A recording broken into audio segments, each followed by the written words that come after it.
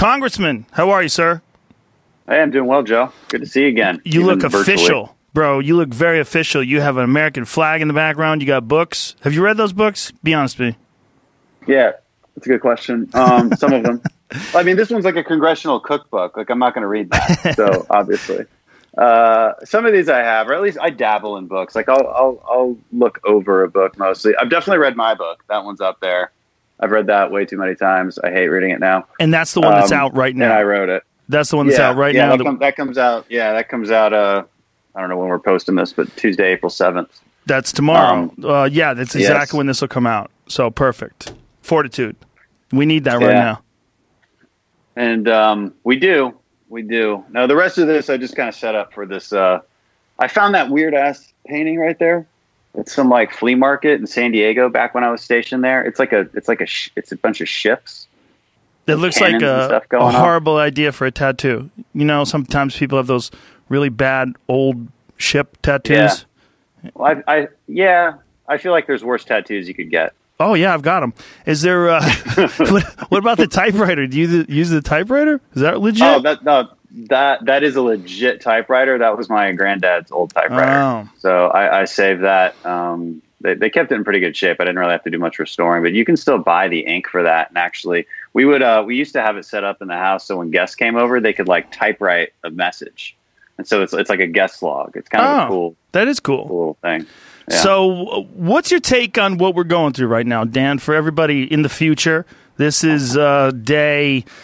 It's basically a month into like extreme coronavirus lockdown for the country. It all started sort of in the beginning of March. Now here we are in the first week of April, and everybody's stir crazy and weirded out by this, including me, and I'm sure you as well. What is your take on this? Wow. Generally speaking, I remember the weekend where everything all of a sudden shifted. It was the March 14th weekend. I remember that weekend because it was my birthday. And I remember how everybody was basically still going out to bars and restaurants. And then all of a sudden, everything changed. Like the entire paradigm changed. And I could go through a long timeline of how we got there. There's a lot of finger pointing right now, a lot of opportunism. The reality is a lot of us didn't. Pretty much everybody didn't know a whole lot. And then we ended up in this situation we're in now. My general take on it, we are in what I would call a tactical retreat. So I'm going to use a military term there to describe what we are doing. We all of a sudden ran into a hail of gunfire. Okay. And I think about this in military terms. We're on a patrol. We run into a hail of gunfire. We're not really sure what hit us. We have a basic idea. We know who they are. We know generally what the enemy is. But we weren't quite sure how to combat it. So we took a retreat, tactically speaking. That retreat looks a lot like a lockdown. Okay. Don't talk to anybody. Don't touch anybody. Maintain that social distancing, lock things down. We have to slow the spread and allow our backup, our public health system to catch up. At a certain point, we have to come out of that tactical pause. We have to come out of that retreat and start engaging in the enemy a little bit. Now we do that slowly and we do it carefully. And so I think I like to look at it that way as the conversation about how to reopen society.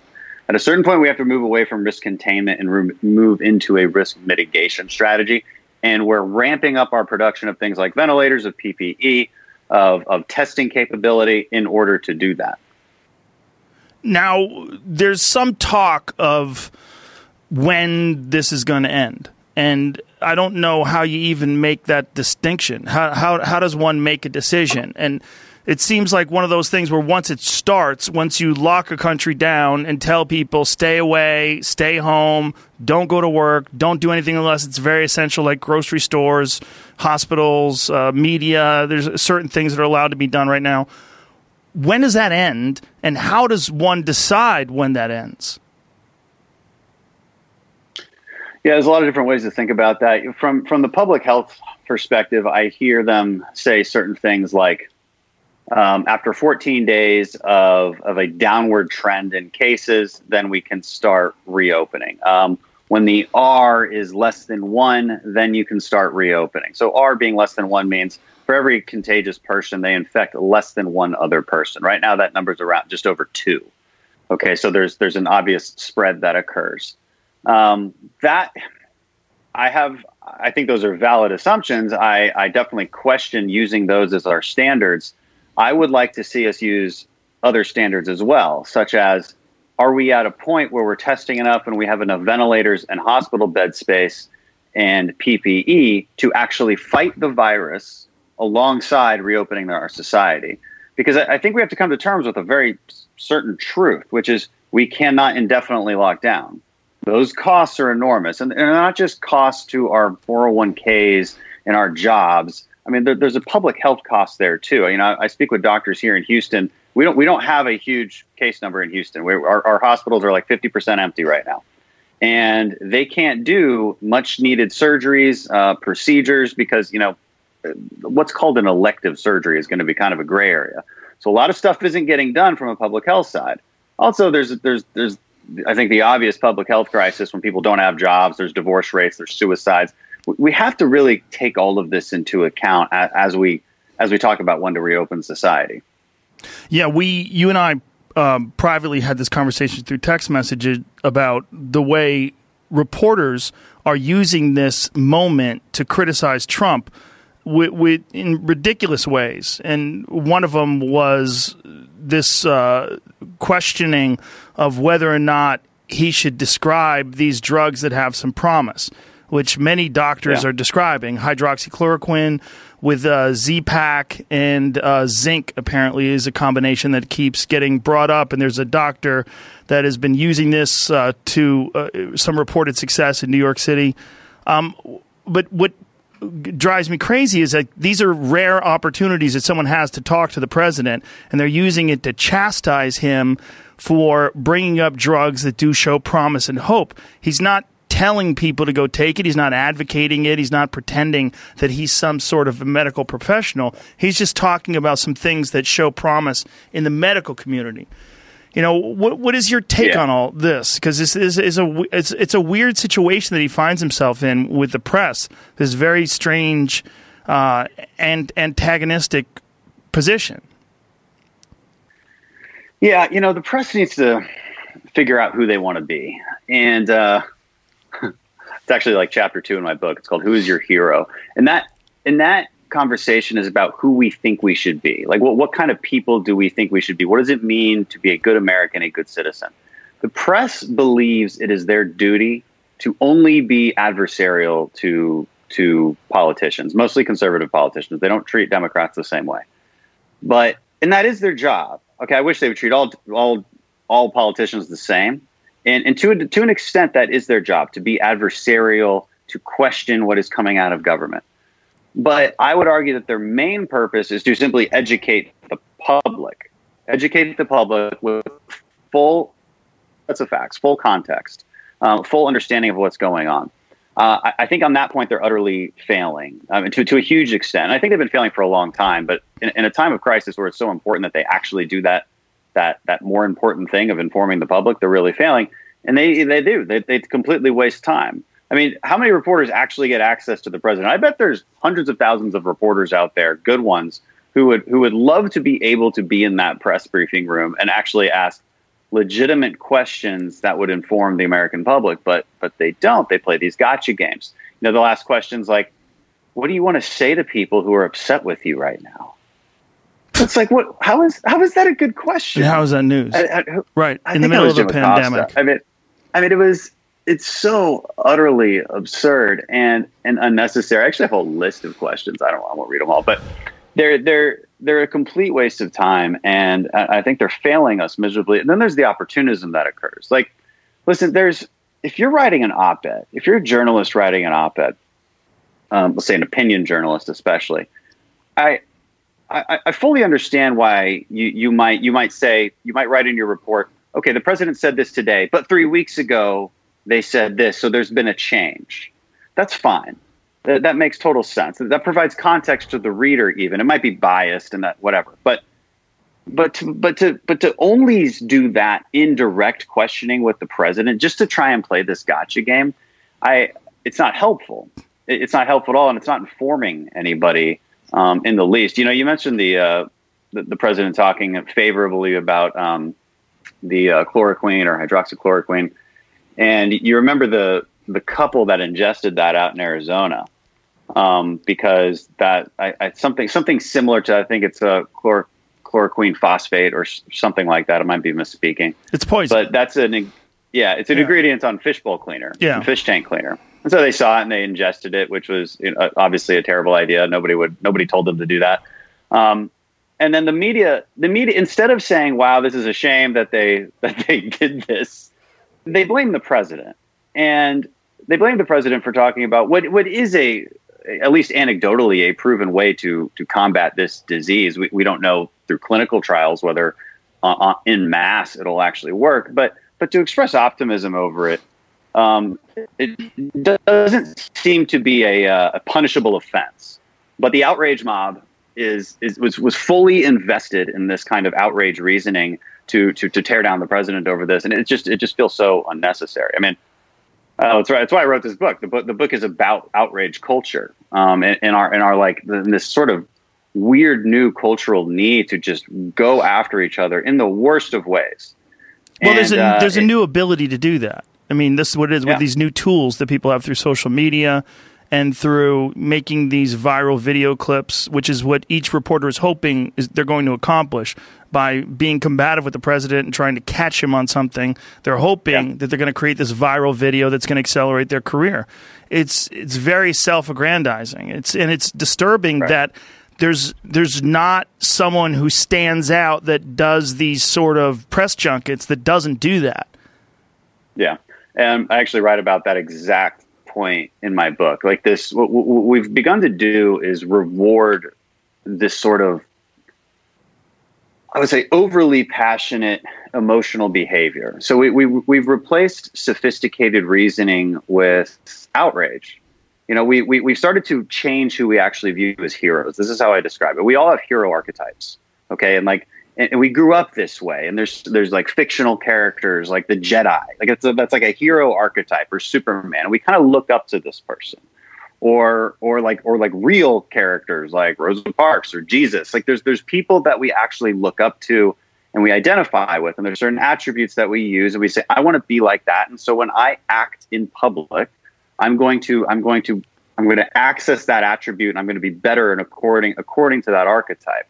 And we've sort of turned that on its head in our current outrage mob culture. Like we see somebody who plays the victim and we cheer them on. When in reality, what we used to do was see somebody who overcame adversity, who was a true hero, and then we cheered them on. We've totally reversed that. Yeah. And so you actually get more points if you're more snarky, if you're meaner, if you're playing this kind of cheap shot game. And like in my book, I use this example of like this group of veterans. They were waiting for me outside of my office one day as I was going to vote, and I knew something was off because veterans my age, we never wear the ball cap, like with the gold letters that say veteran on it. We never wear that, but these guys were wearing that. So that was my first sign that something was different about these guys. But they just asked for a picture, and I figured that was it, and then we'd keep going. But the second thing that was off was like they weren't looking at the camera. They were fiddling as I was like posing for this camera, for this photo. And that was strange. And it turns out they were just getting their own video camera ready to record. And then they start following me and like just go nuts. Like they lose their minds, talking about Trump and betraying the country and just all this nonsense. And so they were just trying to have a gotcha moment with you.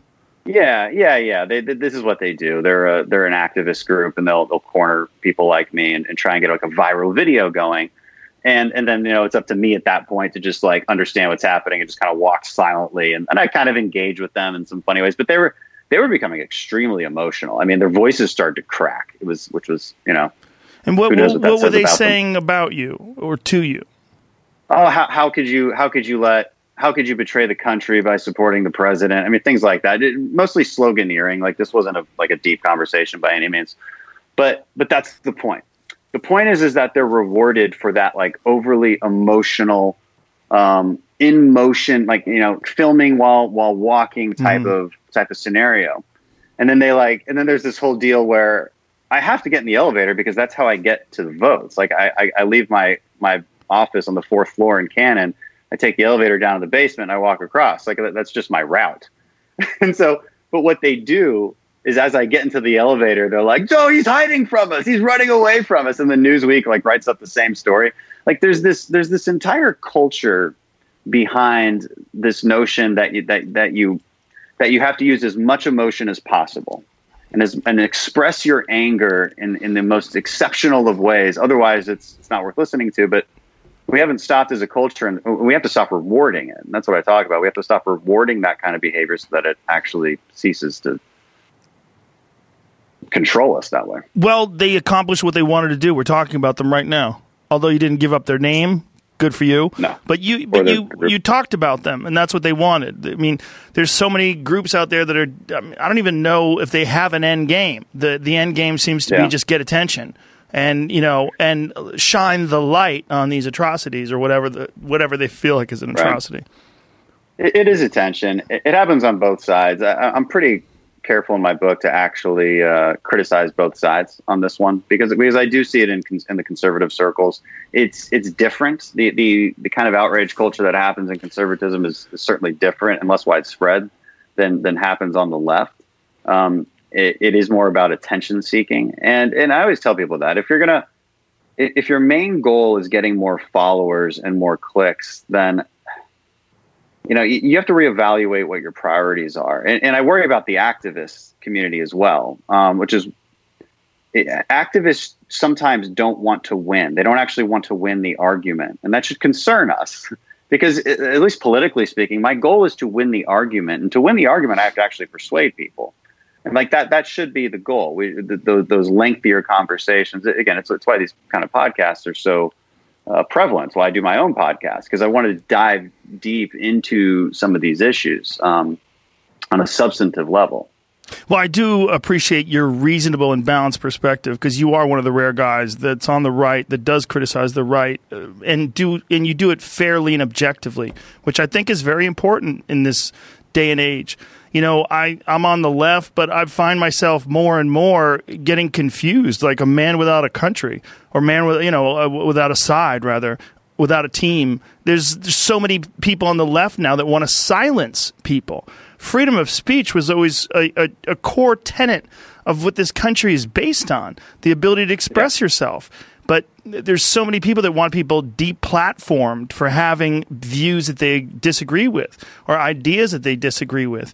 And this is an enormous problem, obviously, in social media. Well, to bringing it back to coronavirus, there was certain messages that were being taken down by Twitter. If they were, and I think the type of messages or articles that were being promoted along the lines of, hey, there's too much economic cost. We need to reopen the economy and get people back to work. If it was things like that, Twitter was taking them down. I don't know if they're still doing that, but I heard reports of it. And on a broader scale, the attack against freedom of speech is by far one of the most concerning elements. That concerns, I think, classical liberals. And if that's how you would describe yourself, I don't know.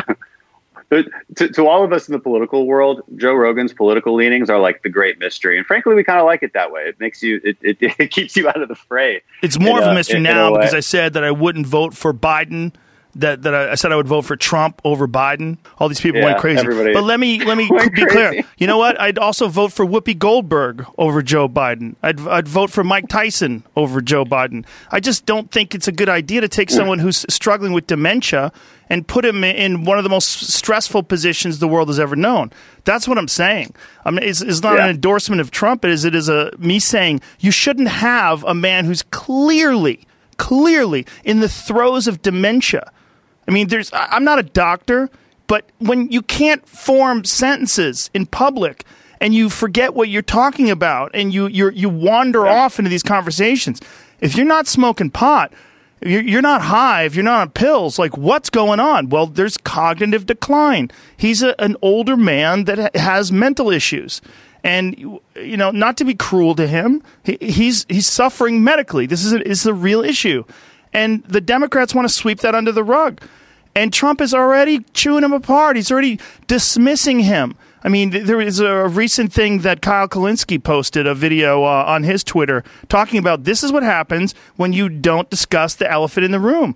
And it's Trump saying, he used to doing a press conference, and they asked him a question about something that Biden wrote. He goes, Biden didn't write that. He's like, that's a Democratic operative. He didn't read it. He probably doesn't even know what's going on right now.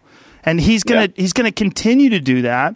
And it's such a vulnerable point, and I don't know why the Democrats thought it would be a good idea to take someone who's clearly got a problem.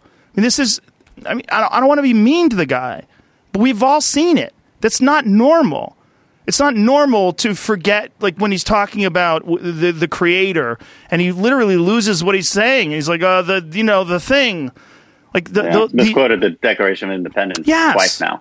It's a very simple document. Like, I don't understand. Well, there's a bunch of those things, like when he was talking about the cure and losing what he's saying, that you have to take care of the cure, and he's struggling. The guy's struggling. Yeah. He's tired. This is an extremely stressful process to run for president. And the idea that he's going to be able to get through this and be okay on the other side to run the country for 4, potentially 8 years is crazy. Yeah. And from a policy perspective, if we're looking at the coronavirus in particular and the handling of it, this is obviously the subject of hot debate.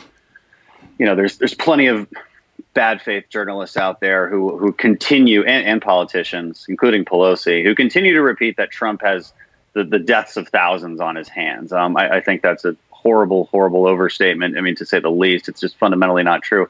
But we need to remember, Joe Biden just recently acknowledged that he now agrees with Trump's decision to close down travel from China in January. And I go through I recorded a podcast. I almost have as many subscribers as you do now, I'm sure. No, I don't. Where I go through a timeline of what actually happened, right? Like, let's actually look into this debate in an objective way of who knew what and when. Because you can criticize people for sure, because hindsight's 20/20. But it's important to put yourself in the moment and what we all knew at certain times when certain decisions were made. And I have to point out that back when we did this travel restriction from China in late January, at that same time, the World Health Organization was repeating Chinese claims in mid-January that this virus couldn't even be transmitted in human-to-human contact. And Trump was ripped apart for that. Biden ripped him apart for that. Biden continued to rip him apart for that up until a couple of weeks ago. So, these decisions saved countless lives. And it's pretty obvious that Biden, I mean, he said it, so of course it's obvious that he would have made a different decision. And we would be in a much different place right now. And to put aside all of the issues that you pointed out, those are certainly issues, and I don't need to repeat them. I don't need to go into it, but it's I feel like we do need to repeat them. It is obvious, but that's crazy that this is the guy that's running for president. And then when people got upset at saying that, me saying that I'd probably vote for Trump before I'd vote for Biden. I'm literally saying I'd vote for anybody that can talk. I mean, anyone who's not in severe cognitive decline. I mean, pick a person. Shit, I'd vote for Hillary before I'd vote for him. Literally. I mean, I just think the poor guy shouldn't be in the position he's in. I don't understand why they're doing that. I mean, anyone else could have been Tulsi Gabbard, Amy Klobuchar, Pete Buttigieg. Pick a person. They all would have been a better choice. I mean, this is crazy. And I don't know what their strategy is. I don't know why they decided to do this. It makes no sense to me. It's very, very confusing. Yeah, well, there was a couple days where it all happened, where, behind the scenes, all of these different candidates basically said, okay, we're all going to quit because they're so afraid of Bernie winning. They don't think Bernie can win the Democrat nominate or to win the general election. I tend to agree with that, and I'm very much against Bernie winning the general election. But that's not the point. The point is that the DNC didn't want that.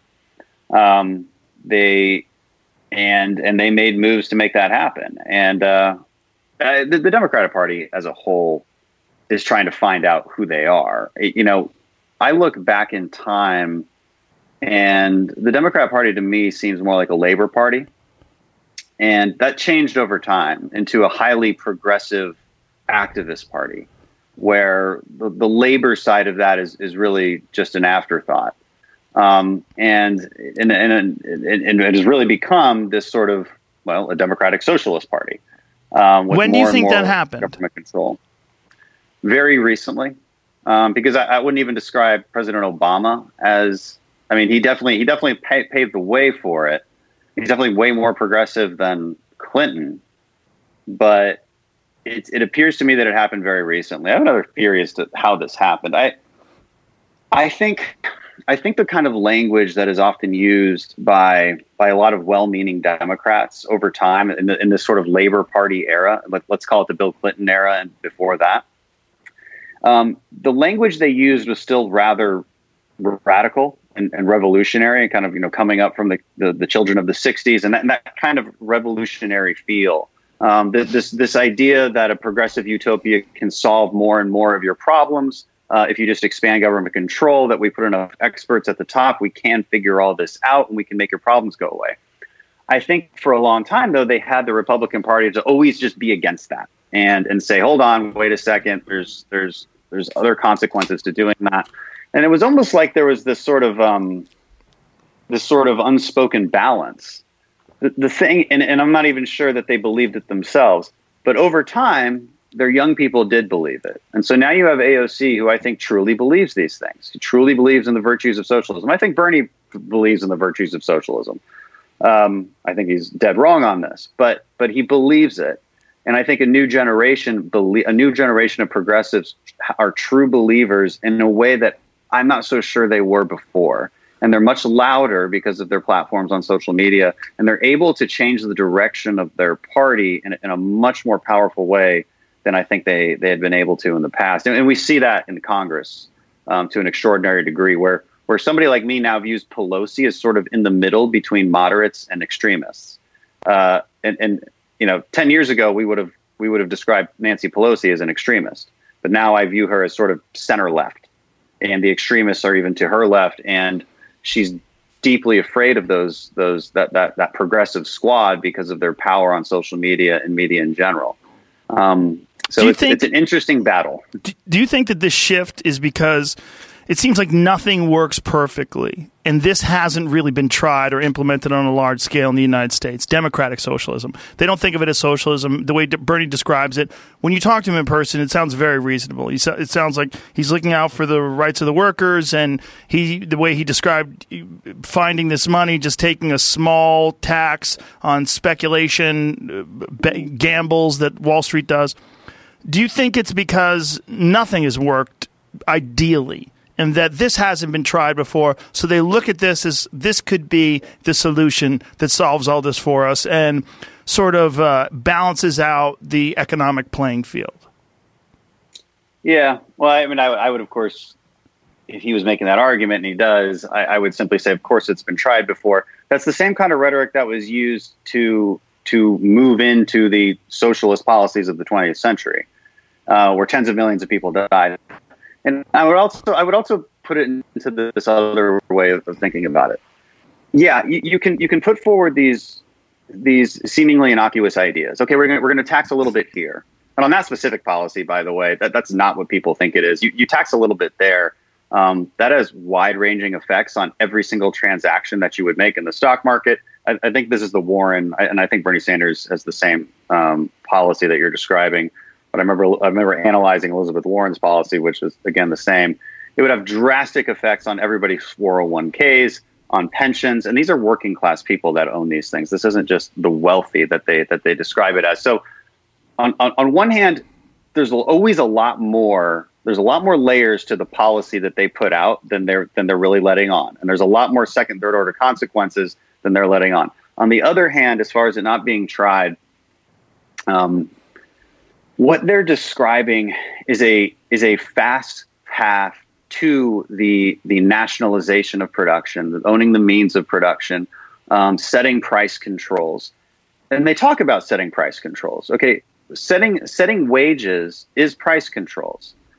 Setting prices is price controls. I mean, we passed a bill out of the House, H.R. 3, which they claim lowers people's drug prices. And these evil Republicans like us, we're all against it because we just don't want people to have low drug prices. Of course, that's not true. The reality is that when you analyze what it means to implement price controls, you lose supply. That's just economics 101. That has to be true. It always is true. That's why people starved in Maoist China and the Soviet Union, because they put price controls on food and they did production quotas. And they truly believed that the government could figure out how much to produce and what price to sell it at. and that they would be a perfect utopia after that. Well, of course, it doesn't work, even for something as simple as farming and food production. It doesn't work at all. People starved as a result. And so it's even more unlikely that it would work for more complicated parts of the economy, like wages and drug prices. Because the reality is, and the Congressional Budget Office confirmed this, many other studies confirm this, we would have up to 30 less new drugs over the next couple decades if you implement that kind of legislation. And so they forget to tell you that you're actually making a choice between these price controls and actually having the cure in the first place. And what I tell people is, like, affordability is definitely important, and we should continue to tackle that problem. And there are ways to do that. But the thing has to exist before you can afford it. It has to actually exist. Can I pause you for a second there? How do you implement that without putting a cap on the amount that a drug can cost? I mean, how do you make it more affordable? Yeah. Well, there's other bills that we're in favor of that do that. So one way is improve the way that generic drugs get to market. So just like any innovation, there's a patent on it. Okay, but once that patent ends, what happens is some pharmaceutical companies do take advantage of the system. And maybe they continue to put out different drugs that are slightly different than the last one. It extends their patent, or they'll actually pay off generic manufacturers to not produce it. So there's a lot of these little loopholes that we can actually tackle surgically and make sure that doesn't happen.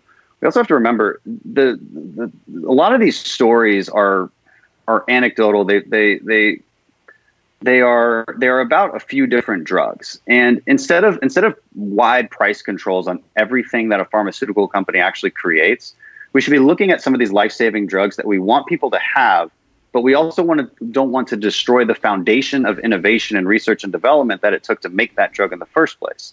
And so, how do we do that? Well, I mean, there's ways. There's ways to reinsure it at a certain cap. So when insurance companies don't want to pay the exorbitant amounts that it would cost, there's other options for reinsurance, but you have to tackle it one at a time. There's more complicated ways to do it with the way that pharmacy companies do rebates with the insurance companies. That gets into a really complicated discussion, but there's ways to do that. For instance, for insulin, that was a Republican bill that we tried to pass in ENC that got shot down, but it would have driven down prices for something like insulin. Was there anything else attached to that? I mean, why did it get shot down? No, that was just an amendment because people don't understand it. Listen, I think Democrats they love the idea of these very simple fixes. We want things to be cheaper, so they will just be cheaper by law. We want people to make more money, so we will just make the minimum wage $15. We'll just make it that way, and everything will be fine. There'll be no consequences to that, no second and third order effects. But there are second and third order effects, and when we ignore those second and third order effects, we ignore them at our peril.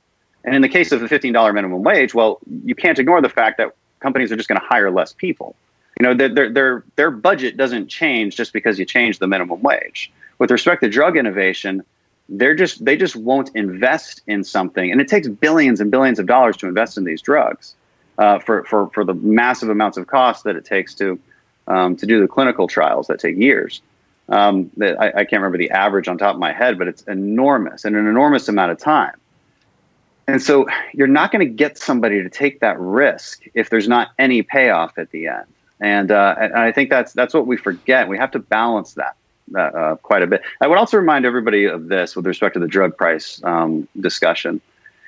That bill, that H.R. 3 bill, it won't become law because the Senate won't take it up and the president won't sign it. But if it did, it wouldn't hurt big pharma. I think Democrats would like to believe that it would hurt big pharmaceutical companies. It wouldn't. It would put all of the smaller startup biotech companies totally out of business because they're the ones who actually they start that innovation. Just like happens in Silicon Valley, these startups start it and then they get bought out by the bigger companies. That's sort of how the system works, and it's a very dynamic system. It's why we are by far the number one innovator in the world. No other country innovates like we do. They don't do the research like we do. If we implemented the price controls that are inherent in Medicare for All or HR 3, there wouldn't be anybody else in the world doing what we do.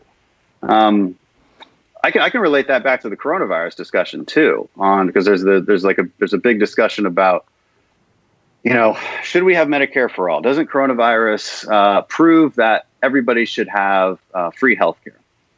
And again, what I have to remind everybody is that if we had Medicare for all, what we're basically talking about are price controls, because Medicare already pays below average payment for anything, for whatever service, for whatever doctor visit. It's about 60-70% on the dollar. So what does that mean? Can I stop you right there? Medicare is available for who right now? What is the seniors? But Medicare is a senior program. Right. So what age is it? Does it kick in? Is it 65? I believe so. I don't want to confuse it with Social Security. So the idea is that for older folks, we should give them health care and make sure that their basic needs are covered in terms of sickness, illness, injury, and such. Yeah. I mean, the entire, we could argue that we could even debate the merits of Medicare on its face. But Medicare for all would be available for everybody. Now, if Medicare for all was available for everybody, what you're saying is it would essentially you would fix prices on everything in terms of medical treatments, and that would be a problem because of what? Well, so once you fix prices, well, imagine this. Imagine if the government said that your podcast could only take $100 per ad, and that was just the price fix from now on.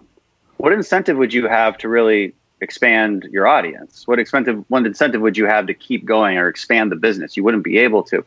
It's similar under any industry. Once you fix that price, you're going to reduce the supply that goes into it. Can I stop you on that analogy?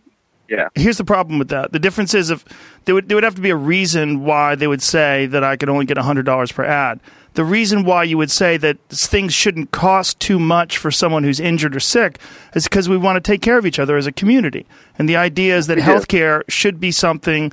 Look, we provide so many services to people that we are united, right? We're the United States of America. We're supposed to be a gigantic community.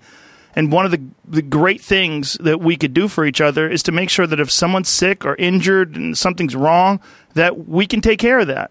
We would like everybody to do their share, and we would like everybody to chip in so that this is possible. But there's a big difference between that and fixing the price on an ad.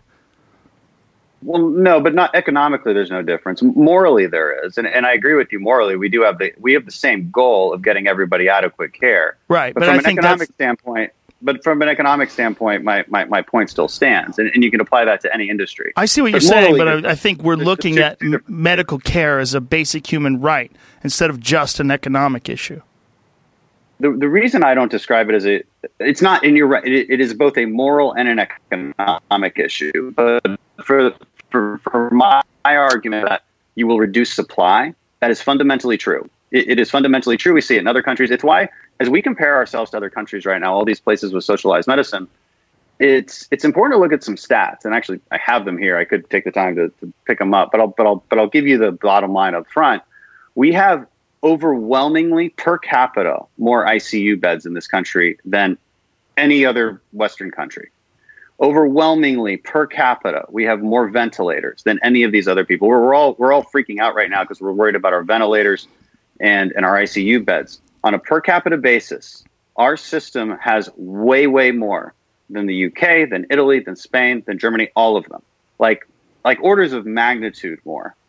Okay, so also we're the ones who innovate. I mean, the vast majority of research and development, new drugs that come out, that comes from this country. So these are facts that we can't escape. If we do price controls, and Medicare for All is fundamentally a system of price controls. If we do that, economically speaking, we absolutely will reduce supply. Now, I understand the moral argument you're making, which is we still want to help people. Yes, we should. We should be looking for the ways to do that. But I want to be able to do that in a way that doesn't undercut the foundations of the good parts of our healthcare system, which is quality and innovation. If we undercut those things, and we're the last country doing this, we're the last country in the world truly doing innovation, the world is left out to dry. Can I pause you there? What you're saying makes a lot of sense. Is there a way to do both? Is there a way to provide health care to everyone, but also encourage this innovation, encourage profit, so you encourage these companies to do all these great things that you're describing and maintain this incredibly high level of health care that we have right now? That's certainly the goal, right? And that should be the goal. And this is why I think there's got to be room for compromise on the healthcare debate, because you can't compromise with the other party if the goals aren't the same. Like I've come to believe that our goals on immigration are actually not the same. Okay, so it's hard to compromise. On healthcare, they should be the same. Like, because we want everybody to have access to quality healthcare. Now, they have a very different way of getting to that point. We have probably a much more complicated. We recognize how difficult it is to get to that point while also ensuring that we maintain quality and innovation. And so what I'm working on personally is the primary care side of things. Okay, so primary care doctor that's your first point of contact in healthcare. And the system that I think works best for that is direct primary care. So direct primary care basically means that you, Joe, you're a doctor. You can handle about 250, 300 patients at a time. They all pay you a subscription fee of about $75 a month, and they have full access to you. So it's like less than a cell phone bill. This already exists. This model is prevalent. It's growing. I would like to see it grow much faster. Okay, how do you do that? Well, we can't subsidize lower income people in order to do that. Now, how we do that is very complicated. That's what I'm working out within our complicated system. But that's an idea to make that free market model actually take off, so that people who don't need help with their healthcare costs, like you and me, we can still afford that, just like we afford any other monthly cost. And you have access to preventive medicine. You have access to telemedicine. You actually have a doctor-patient relationship. That makes it a lot easier to start solving the rest of the problem, making our insurance market more competitive, putting more choice in it, directly subsidizing those who need it, but in a way that looks a lot more like Medicare Advantage. So Medicare Advantage is a part of Medicare that basically forces competition and choice between insurance companies. It came out to be a lot cheaper than we originally thought it would in the early 2000s when this thing was created. This was a Republican plan, because there's certain foundations that I think we have to adhere to anytime we want to problem solve. Choice and competition are among them. You can't escape those things. And I think when we talk about Medicare for all, it tries to move past these essential foundations, whether of a free society that we have to adhere to, and because the other thing I push back on a little bit is the healthcare as a right statement. And I push back against that because when you're calling something a right, what you're effectively saying is that somebody else has a obligation to serve you. And it's hard to call something a right when that right requires the service of somebody else. Don't we already do that? Don't we already do that with the firemen? Don't we do that with the police department? Don't we do that with public schools? Not exactly. No, I mean we have public services that I would distinguish those public services from something like a direct point of care, and I would distinguish them to an enormous extent. And here's why: you can add a few 100,000 more people to the nation's population, and it doesn't change the mission of the military, right? Like it doesn't take anything away from them. But because of this sort of non-rival, this is like an economics term, but this sort of non-rival attribute of these things, it is different, right? Because there's only a select number of doctors. And we've already said that once you put price controls in, there's going to be less doctors because doctors will be paid less. They'll get burned out more. Then hospitals will be able to, I actually never finished that point. The reason price controls reduce supply and the reason we see supply reductions in other countries is because, well, hospitals don't get the same amount of money. They're not going to invest in that extra ICU bed. They're not going to buy those extra ventilators. They're not going to hire those other doctors. A doctor doesn't want to be a doctor because they don't make the amount of money that they thought they would make. They're doing extra work because there's more people who now have access to them, but there's less of them. So wait lines are huge, and they're seeing multiple more patients a day. Doctor burnout increases quite a bit. That's the quick answer as to why that happens. But does that kind of answer your question?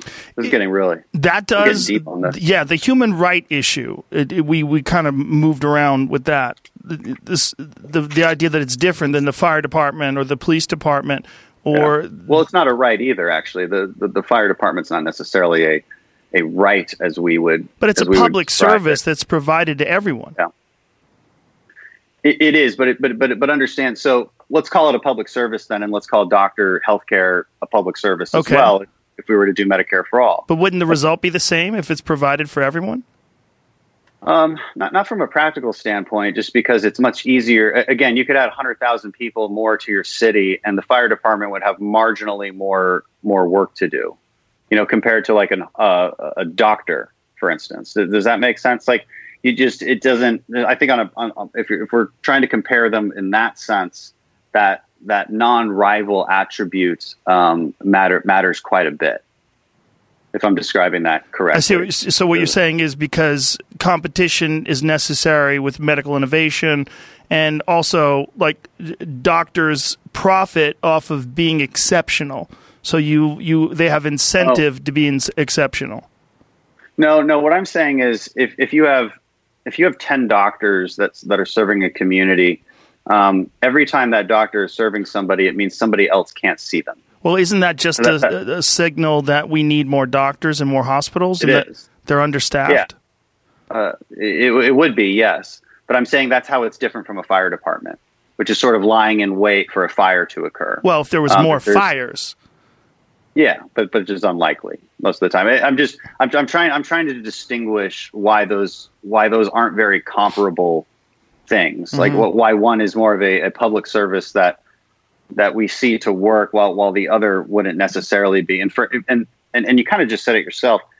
It would be a signal for there to be more doctors, which is why the free market price points are so important, because the only way to signal that is to actually that demand raises prices. When the government tries to do that, now there's this theory as a socialist that they would say the government can just figure that out.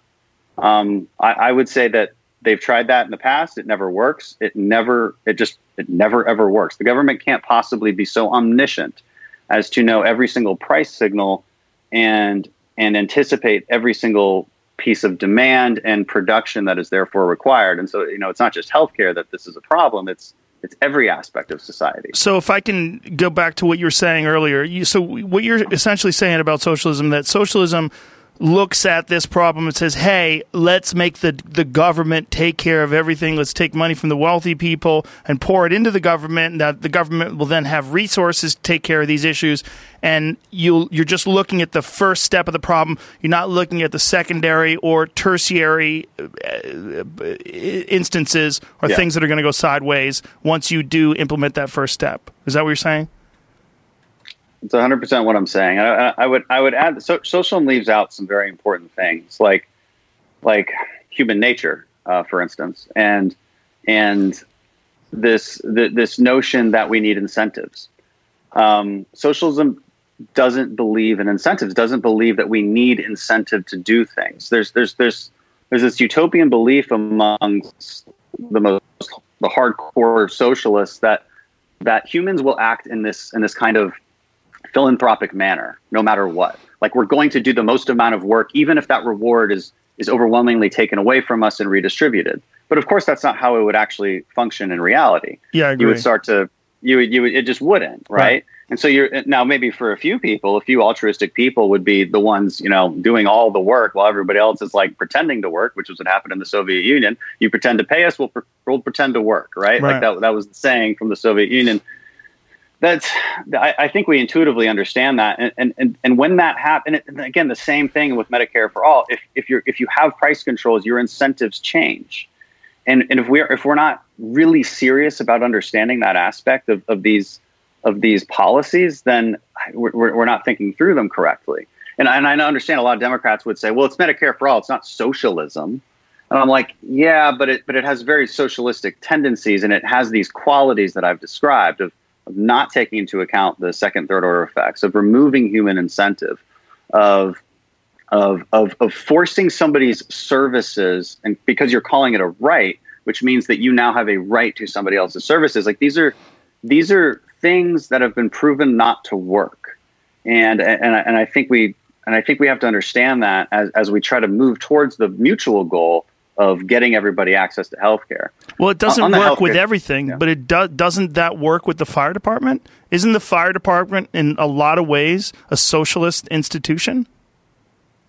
No. Again, I still say it is not, because it is not under any obligation to serve everybody that demands its service. Right? It's there for a specific emergency service as a public good. But it's there for fire. If there's a fire, they come in and help you. There's not a financial incentive for them to do so.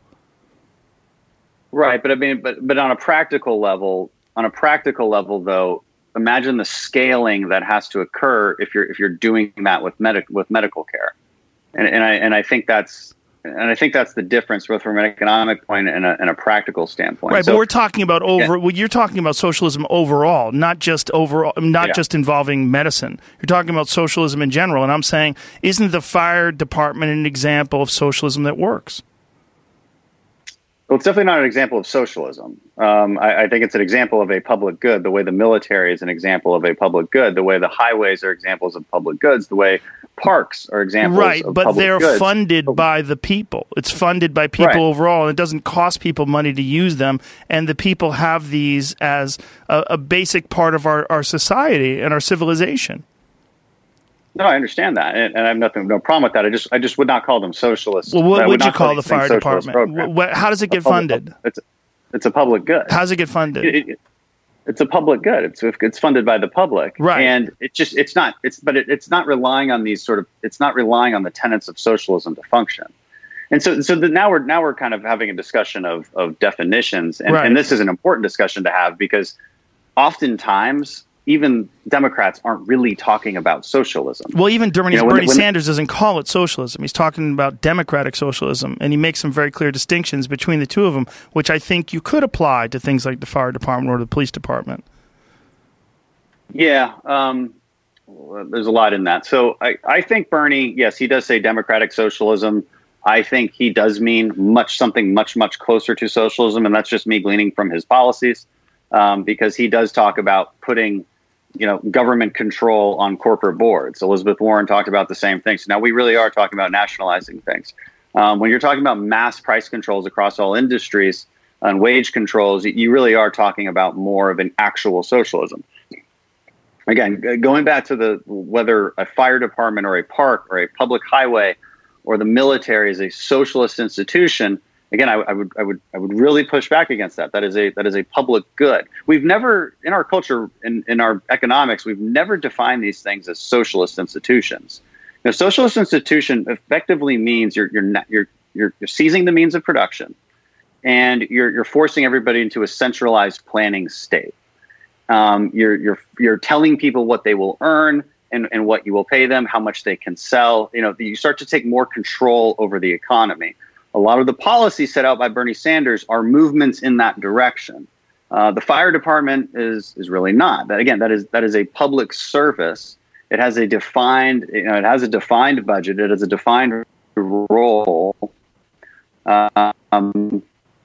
It doesn't meet any of those other attributes or elements that I describe when I describe what a socialist is. And so this gets into another question, like, maybe Bernie just means the Nordic countries, right? And I remember the foreign minister from Denmark came to Harvard. I think he gave a speech. This was a few years ago, and he said, "Stop calling us socialists. We're not socialists. We're probably." And I would agree with him. All these Nordic countries have, frankly, more of a free market than we do in many ways. When we look at their regulatory standards, they're quite liberal. When we look at their corporate tax rate, it's very low. They don't have a minimum wage in many cases, and so. They're not socialist countries. What they do have is a very generous welfare state, and that's different. And even that is different than socialism. It's a giant welfare state. Now, I'm still against that in many ways. I think there's consequences to that giant welfare state that they now have to suffer with as a result. And if you've noticed too that they actually used to be very socialist countries, but their economies crashed as a result, and over time they became much more free market. We see the same thing out of Israel. We see the same thing out of India. It used to be much more deeply socialist countries. A lot of them have just maintained their big welfare states, which they are having trouble paying for, just like we're having trouble paying for our big welfare state, which is mostly based in Social Security, Medicaid, and Medicare. When you say public good, right, this is what you feel that the fire department is. It's a public good, right? Do you think that it's possible to implement something like that in regards to medical care? Yeah. I mean, so this is a discussion. If we get our definition straight and we're just saying, okay, we just want another public good and it's medical care. So it's a more accurate way of describing it. I think people don't care what it's called, right? We just want health care. Well, right. But then we get back to the discussion we had before. Okay, what if we did that? Well, there's a cost to it, and it's a hell of a lot more than the fire department and police department.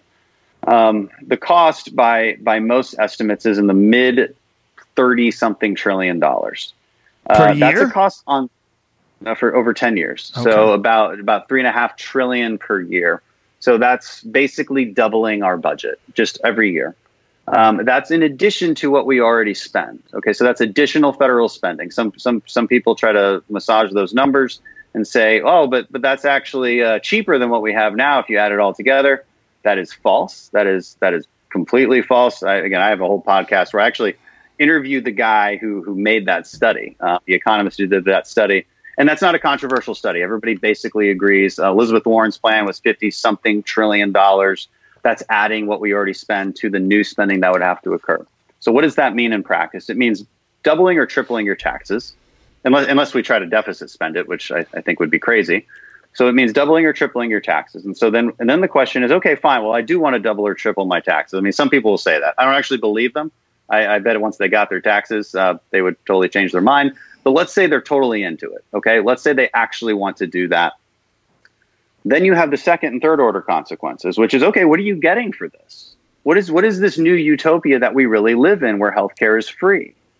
And then I go back to, okay, in order to meet that price point of the $3.5 trillion a year, that's by the way, assuming that we continue using Medicare prices, which is what all the plans do assume, by the way. So if we're doing that, we're drastically cutting prices that we pay doctors and hospitals. If we do that, we drastically cut our supply of doctors and hospitals, and we cut off and choke off the innovative capacity that we do have. So we're losing those quality points. And again, so how do you get people care? Well, the main problem we have with healthcare in this country is that it costs too much. That's fundamentally the problem. It is too costly.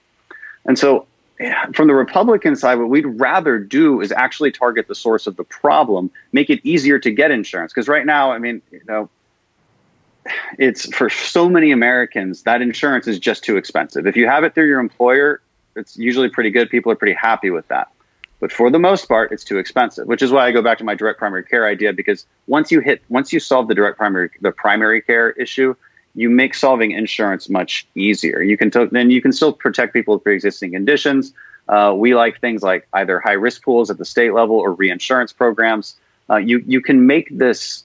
You can continue to make improvements to the system that make it affordable for people and give people access that they need, while also competitive edge. Sorry, broke up there for a second. This whole connection of doing things remotely sucks. Can you say that last statement again? Just the last few words that you said? Well, you were talking about insurance. Here's my question about the whole thing. Like, insurance still has to pay for it then. You're still paying, someone's still paying for all this health care. If the insurance companies aren't making any profit because they're paying for all the health care, then what happens then? Do we fund the insurance companies? I mean, how does all this stuff get evened out?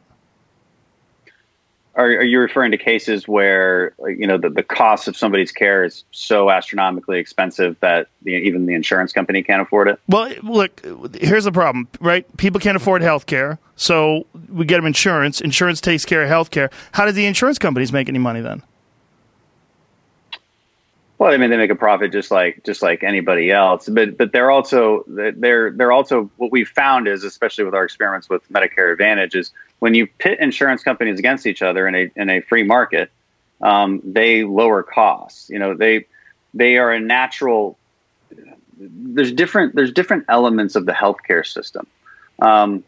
on one side is driving up costs, because a doctor wants to keep doing more tests or whatever it is, or a patient wants to do more things. The insurance company's job is to say, hold on a second. Why are you doing this? What is the reason for this? What's the outcome that we expect from this? So that naturally drives, that's a natural, bulwark against higher costs. The government would, in a Medicare for All scheme, the government would simply replace that insurance company. We should be very careful when assuming that the government will somehow be better at that than insurance companies. I'm not saying insurance companies are great at all. Everybody doesn't seem to like them. But I also don't want the government doing it. I don't want to be in a case like in Great Britain where the government will say, you know what, your granddad's not on the ventilator anymore. We're done with that. Or your baby can't get that care. I mean, we've all seen these stories, and we don't have that issue in America. But can I pause you? Don't we have a problem with insurance companies not want to pay for certain things? They might, but the care still happens. The hospital has to eat that care a lot, and there's different funding mechanisms that reimburse them.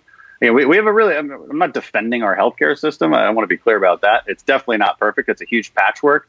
But no, that's not the way it happens over there. Because over there, like in Great Britain, if you actually nationalize the healthcare system the way they do, it's when they say you're not going to be on the ventilator anymore, there's no choice. Like that is the decision, and that's what they have to deal with. And so it is different. But don't they have some private healthcare over there as well? I think they might have elements of it. Same with Canada, but not for basic care. Like, so you can for other kinds of healthcare that aren't necessarily, like elective stuff, orthopedic surgeries. And I'd have to really get some details for you on what each country does, but it's limited. They limit what they can actually do. I don't want to get bogged down too much in socialism, but one of the things that you said socialism has been implemented before, but it's never really been implemented here, right? Thank God. But this is what I was saying before, that I think that when people look at it as an attractive notion, one of the things that attracts them to it is that our system doesn't work that great, and that maybe this would be a system that does serve people. And there's a bunch of buzzwords that people use, wealth disparity, economically disadvantaged, the working class, all these different. These are words that they use. That this is maybe socialism would benefit those people, and there's more of them than there are the elite. And what do you say to that? I would say that there has been times in this country where we had astronomical tax rates and higher government control on some things, and we ended up with skyrocketing inflation and downward growth. So I'm talking about the 70s. And when Reagan came to power, we reversed a lot of that, and we've been in a pretty good trend ever since. I know what people are saying, and you repeated it, which is our system doesn't work. Well, I actually want to push back against the premise that our system doesn't work. The evidence for that is not great. I mean, I think there's a lot more evidence to suggest that we live in the best time in modern history, in modern times. It's hard to argue otherwise. I would agree. There's certain problems that people point to, especially millennials, people my age. Housing is more expensive. Our purchasing power isn't as good with, say, things like housing and healthcare. These are true statements. It also depends on where you live. The problem, Joe, is people are identifying issues. They're not putting them into context and perspective. But even if they're right about the issues, like, hey, our purchasing power is lower with respect to housing and healthcare, two very important things, people are misunderstanding why that is. People forgot to ask the question, why is it that I can't afford this? People are instead jumping to a solution that is, frankly, very shallow and simple, which is make housing cheaper, make healthcare cheaper. How? Write a law, say it's cheaper. Well, no, that's not how it works. We can't just do that. We have to first ask the question, like, why did this happen? So in California, let's talk about housing for a second. California and Texas don't have the same problems. And housing in Texas is much easier to come by than it is in California. Why is that? Well, as it turns out, we don't have zoning here in Houston. You can build where you want to build. It's a much easier. I talk to developers who develop here and develop sometimes in California. It's like 4 times more expensive to develop because of all the regulations in California. which means the housing itself is going to be more expensive. So what is it? Too much government control, frankly. In San Francisco, you can't build anything else. They don't allow building high rises full of apartment buildings. So it's no surprise that the supply is too constricted and prices have to go up for the intense amount of demand that's out there. We don't have those same problems in Texas. Okay, so again, it's like, why is this happening?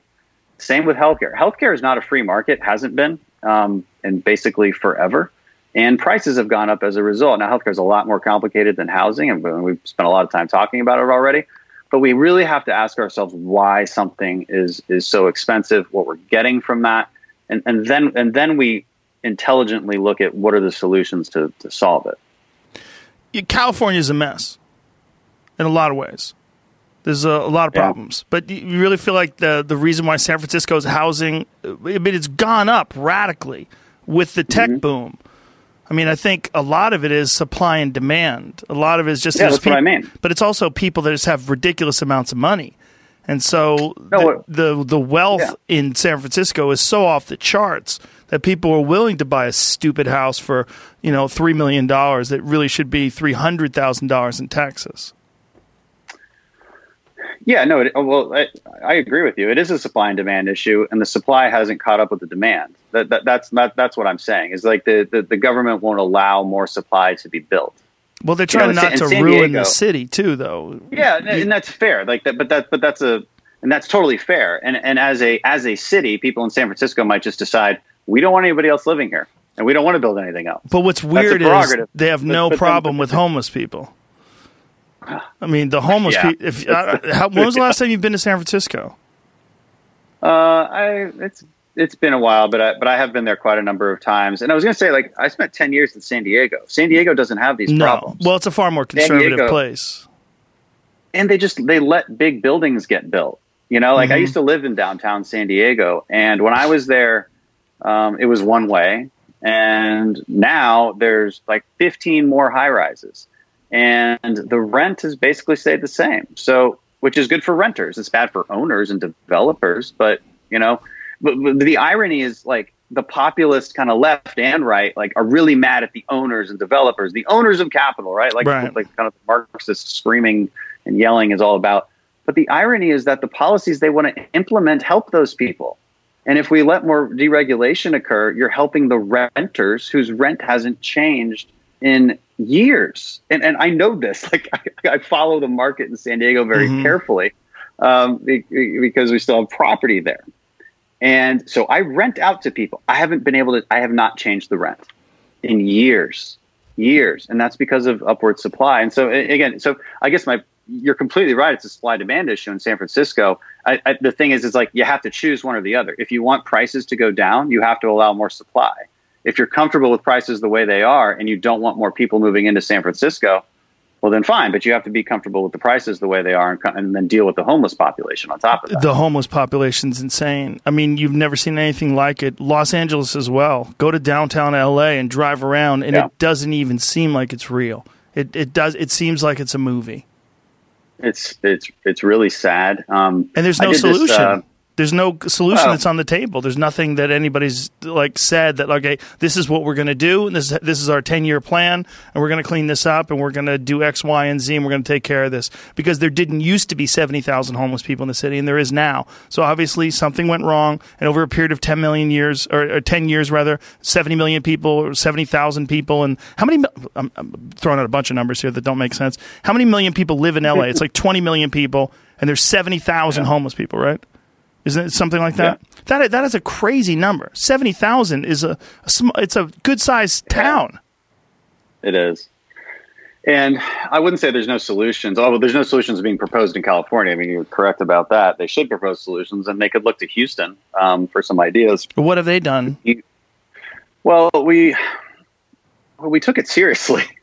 One thing we do is a housing first type of policy. So you offer services, but after you've gotten them somewhere, and maybe that place is a warehouse, but you also have to have a forcing function.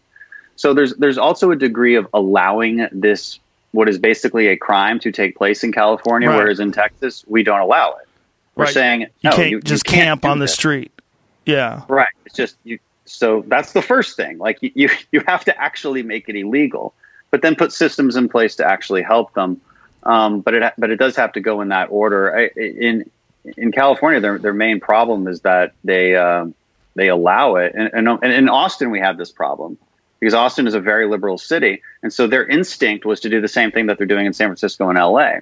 The governor stepped in and said, "Okay, you know what? No, we're actually just going to solve this. We're going to put everybody somewhere else. We're going to take them away from, because the people are camping out right outside businesses downtown. Right. You can't do that." Right. And so we took them out, but made sure that there was some kind of access to hygiene, to porta potties, and then access to social services that get people back on their feet. There's also a good private, there's a real nonprofit sector in Houston that works together very well with the city. Over time, a lot of private investors. I mean, I went and toured this shelter. It's mostly they try to maintain it mostly for families, but this shelter you go into this thing, it looks like a new college campus. How nice it is, and this is 95% privately funded. They take some HUD money to fund some of their more longer term apartments that they have there for people. But this is how people get access to new job training, so it has to be a public-private relationship, and you have to have some leadership that says we're actually going to try and solve this problem. Is there anything on the table like that for California? I don't know, man. I'm a Texas guy. There should be. I don't know. I could guess, but I'd be speaking out of turn. I don't know what the deal is. Well, I just know you guys are sheltered in place. It's growing like barnacles here. It's really strange. I mean, I've been here since 94 and I've never seen anything like the current situation. And like you said, it's a crime they're allowing to take place. You can't litter. So how come you could just leave your shit under the underpass? I mean, you can't walk under underpasses in a lot of Los Angeles. And I mean, right. I'm not exaggerating. There's needles and cans and garbage and cardboard and tents and bikes. It's nuts. I mean, it's really, really strange. Almost every underpass in certain parts of LA, you'll find homeless encampments. Yeah. I mean, it's a stain on. What are they doing right now during coronavirus lockdown? That's a very good question. I don't know. How is that enforced? We're locked down. So I go here, I go to the grocery store, I go home. That's basically all I've been doing for a month. And that's most people that are following the regulations. It's all they're doing as well. So I don't know what they're doing. I haven't seen any talk about it. I've seen the fact that they had to shut down beaches because people were just getting silly and they're using it like a day off and going to the beaches and being on top of each other. So they had to shut down parking at the beaches, and they've slowly tried to close the loopholes for knuckleheads, basically. Yeah. Is there an end date to California's lockdown? I believe they're talking about having it the end of April, but I think there was some talk about it now being the end of May. I don't find that out, Jamie. Is there? Jamie doesn't have a laptop in front of me because we're doing this. I don't know. I mean, I think it's flexible too, because if the cases keep rising or they stop falling, I mean, who knows? There's, healthcare, and this is a healthcare issue, obviously, is so complicated, and there's so many levels to it. But I mean, I think one of them that we really have to address is diet and obesity. There's a giant problem with diet and obesity in this country. Healthy food, eating the proper food, and I had a friend who said they were talking about people who do drugs and people who drink. And, maybe they shouldn't get access to the same health care. And maybe that's a good incentive to stop people from drinking and doing drugs. And I said, yeah, what about people who do fat? What about people who are fat? Like, you're going to use the same logic with them? Because you can't fat shame. So can you tell, hey, fatso, you can't get the same health care that a healthy person does. Well, if you got a healthy person who likes to drink, and they run and they jog, but they do like to drink and they occasionally smoke a cigarette. What are they healthier than someone who's morbidly obese? Yes, they are. So what we have a problem is people who don't self-care. We have a giant problem with that. People who don't take the necessary steps, personally. Now, is this because of education? Is it because of ignorance? Is it because of a lack of awareness of the consequences of a non-healthy diet, or eating poor foods, or consuming large amounts of alcohol or tobacco products? I don't know what it is, but that is a massive part of our healthcare system, is people who are not doing the proper things to their own body in terms of eating nutritious foods, hopefully that they can afford, in terms of exercise, which is free for everybody. There's a lot of things you can do that are free to take care of your body. Yeah, I agree. Well, I think it's indicative of a problem in our culture where we've started to sideline this notion of personal responsibility. Yes. Chapter 7 in my book, I forgot I got to talk about my book. Fortitude, available now. Available now. Order from your local bookstore. Did you read? They need more help than Amazon. Did you read the audiobook version of it? Yeah. Good. Thank you. 14 hours. Very important. I enjoyed that. If some other dork was reading for you, I'd be very upset. Yeah, no, I was very much against that. And so, yeah, we got it done. Chapter 7 is called A Sense of Duty. And, part of the deal when our founders wrote out the Declaration of Independence and the Constitution and built the framework for this free society that we live in, where government's role is to protect your rights. That's fundamentally the government's role. You have God-given rights, and these are life, liberty, property. Effectively speaking, life, liberty, and property. That's in the Declaration. Jefferson wrote the pursuit of happiness, and they choose these words really carefully. Now, part of the exchange there is a necessity for citizens to live with a sense of duty and to live as a citizen. This idea of citizenship and to do what is right, to do what is good. It's hard for me to imagine that people are just so uneducated that they don't know that they're unhealthy. I think they know it, right? But the problem is that they don't care. That's a problem, and you're getting at that problem. I don't know if that's true. I don't think it's that they don't care. I think they have no discipline. I don't think it's that they don't care. What's the difference? Well, there's a difference is they've never been taught to push themselves. There's a lot of people. Look, it's just so easy to get by. Read my book. Well, that's one of the reasons why I love the title of your book. Fortitude is what people need, and also they need to understand that there's a great value in doing difficult things. And this society. What chapter is that? Chapter 8.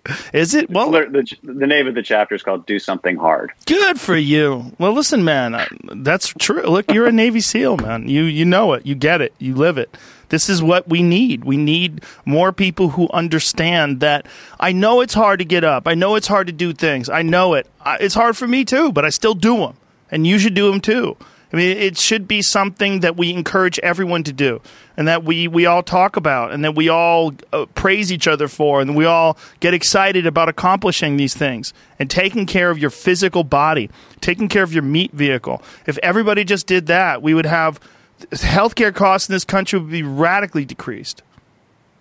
Well, that's a fact. That's a fact. That's an absolute fact. If more people had discipline. And more people just went out and took care of themselves, and then had discipline to not overeat, and had discipline to try to choose the right foods, and to make a meal plan, write things down. I mean, it can be done. We're not talking about breathing underwater. We're talking about things that can be done by the average person. Well, I don't think the notion of personal responsibility is talked about enough. It's almost, conservatives talk about it all the time. It's one of the things I appreciate about conservatives. But it's kind of used against us a lot, right? It's almost like we're accused of being immoral and unfeeling and uncaring when we say, in this whole just tell everybody to pull themselves up by their bootstraps and whatever. And not that we even use that term, but the point is that it's actually important. And I don't think conservatives have done a good enough job over time explaining why it's so important. And personal responsibility, as a foundation of our culture, it's important because it leads to empowerment. It gives us the agency to control our own destiny. It's if you're constantly in victimhood, if you're constantly being told that you can't control your own destiny, well, that's fundamentally disempowering. And that's a terrible psychological state to be in. And the other thing I tell people is that is a fundamental American attribute. There's some interesting polling out there. I forget the numbers, right? But I always have them in a speech that I give. And when you ask people, what's the exact question? It's like, do you have, or do things that happen to you, are they within your control or outside your control? It's something like that. In Germany, the answer was overwhelmingly things are happening to them outside of their control, right? Like, do you understand what I'm saying? Mm-hmm. In America, when the same question was asked, it was like, 30 or 40% of people said yes, versus in Germany, it was like 50 or 60%. So there's a pretty marked difference. And that's a uniquely American thing, that we believe we are in control of our own destiny. We tend to overwhelmingly say, more than European countries, that if we work hard and play by the rules and do what's right, that we will get ahead, that we will find that opportunity. And I think the world recognizes that too. When you go around the world and you ask people, where would you rather be if you could immigrate right now, what's your number one destination? Well, it's the US of A, like overwhelmingly. The second place is Canada and Germany at like 6% of respondents. The USA is like 21% of respondents. So second place isn't even close. And so for all of the left-wing like anger and always saying how bad it is and how nothing works here and everybody's just in crisis all the time. Obviously, we're in a crisis technically right now, of course. But this rhetoric was prevalent before all this. For all of that commentary, it just isn't true. And so, and then the reason they use crisis language, okay, the reason they tell you you're going to die in 10 years, climate change, the reason they're always telling you that corporations are taking advantage of you and the 1% is just got you under their boot and all of this, it's very victimizing language. And there's a reason behind it, because they want very, very extreme policies put into place. And you can't justify revolutionizing the whole system unless you convince people that the system is so bad and so corrupt that it needs to be revolutionized. And what that's created is a real undermining of this notion of personal responsibility, because you have to tell people they're victims if you're going to convince them that they need you to save them. And when you undermine personal responsibility, you disempower people. And fundamentally, to me, that's what socialism does, because you're telling people they're, each to their need, each to their ability. What you're telling people is that they don't have to work that hard, that they have rights to all of these other services from other people. It's their right, and we should distribute that accordingly. Everybody's perfectly equal.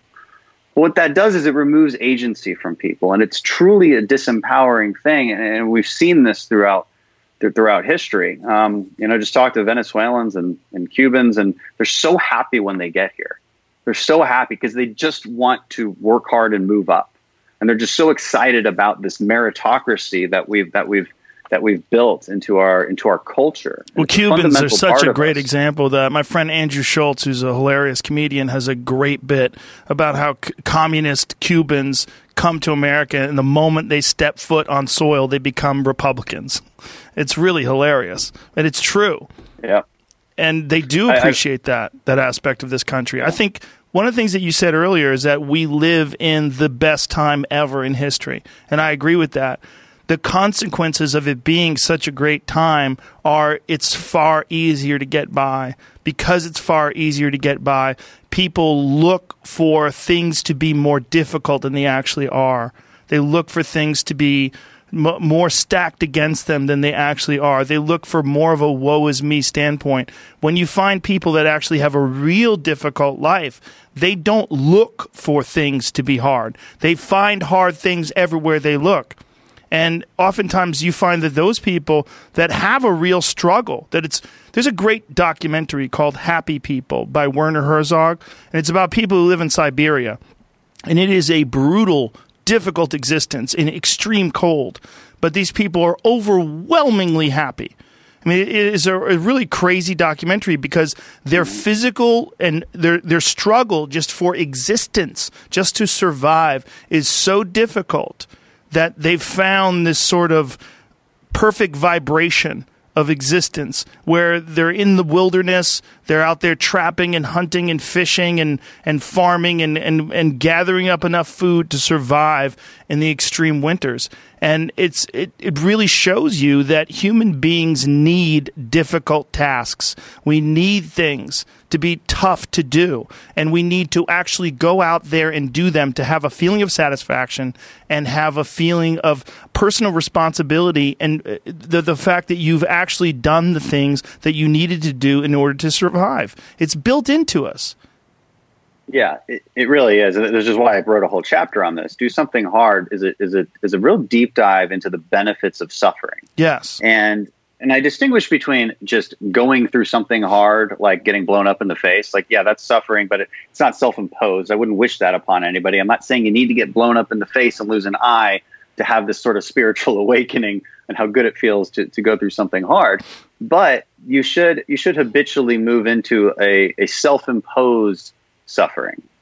You were about to say something. No, I wasn't. No. I mean, okay. But yes. you just by virtue, like, you're a SEAL, and SEALs, people that are special operators, people that have gone through just whether it's military or first responders, really difficult physical tasks to get to where you are. Just that alone creates character, creates a different kind of person, and the type of people that gravitate towards those endeavors. They're special people. They are, but I didn't write this book for them, and I wrote it for everybody. And what I point out is listen, SEALs have our hard thing, and it's BUDS, which is an acronym. It stands for Basic Underwater Demolition / SEAL Training. It's 6 months of hell, and it pushes you beyond limits you ever thought you had. Hell Week especially, and when you're done with that, when you come away from Hell Week, there really is this sort of spiritual awakening. It's that you have higher confidence. You feel prepared for anything, even in some of the worst situations. You can think to yourself, well, it's not quite Hell Week, is it? And so you're able to have a much more perspective. We're lacking in perspective quite a bit. Also, chapter 2 is called Perspective from Darkness, and I point this fact out that too many of us have gotten so comfortable. We've removed suffering from our life to such an extraordinary degree, and that's not a bad thing. Okay, that's an element of the modern times that we live in, and I'm happy we live there. But the reality is that my ancestors were like struggling through Texas trying to find water on a daily basis, and in my life, I'm complaining because when I'm at 30,000 feet flying through the air, the Wi-Fi isn't as fast as I'd like it to be. Like, so we have very different complaints, and it's good to every once in a while just think, you know what, I have it pretty damn good, and to remind yourself of that. Again, the Do Something Hard chapter it's a deep dive into the psychological literature, which I just enjoy doing. There's a lot to back this up, whether it's modern psychology, the history of Stoicism, or the Bible.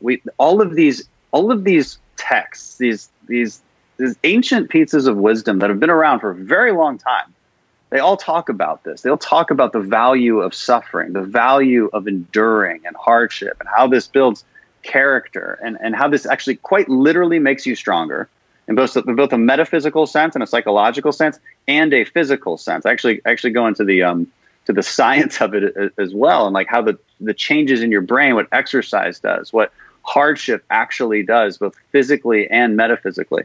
Like there's real benefits to this, but you have to do it, and it doesn't have to be Joe Rogan's life. Okay, I wonder if a lot of people look at your life and they're like, that guy is too productive for me, and it's just too intimidating.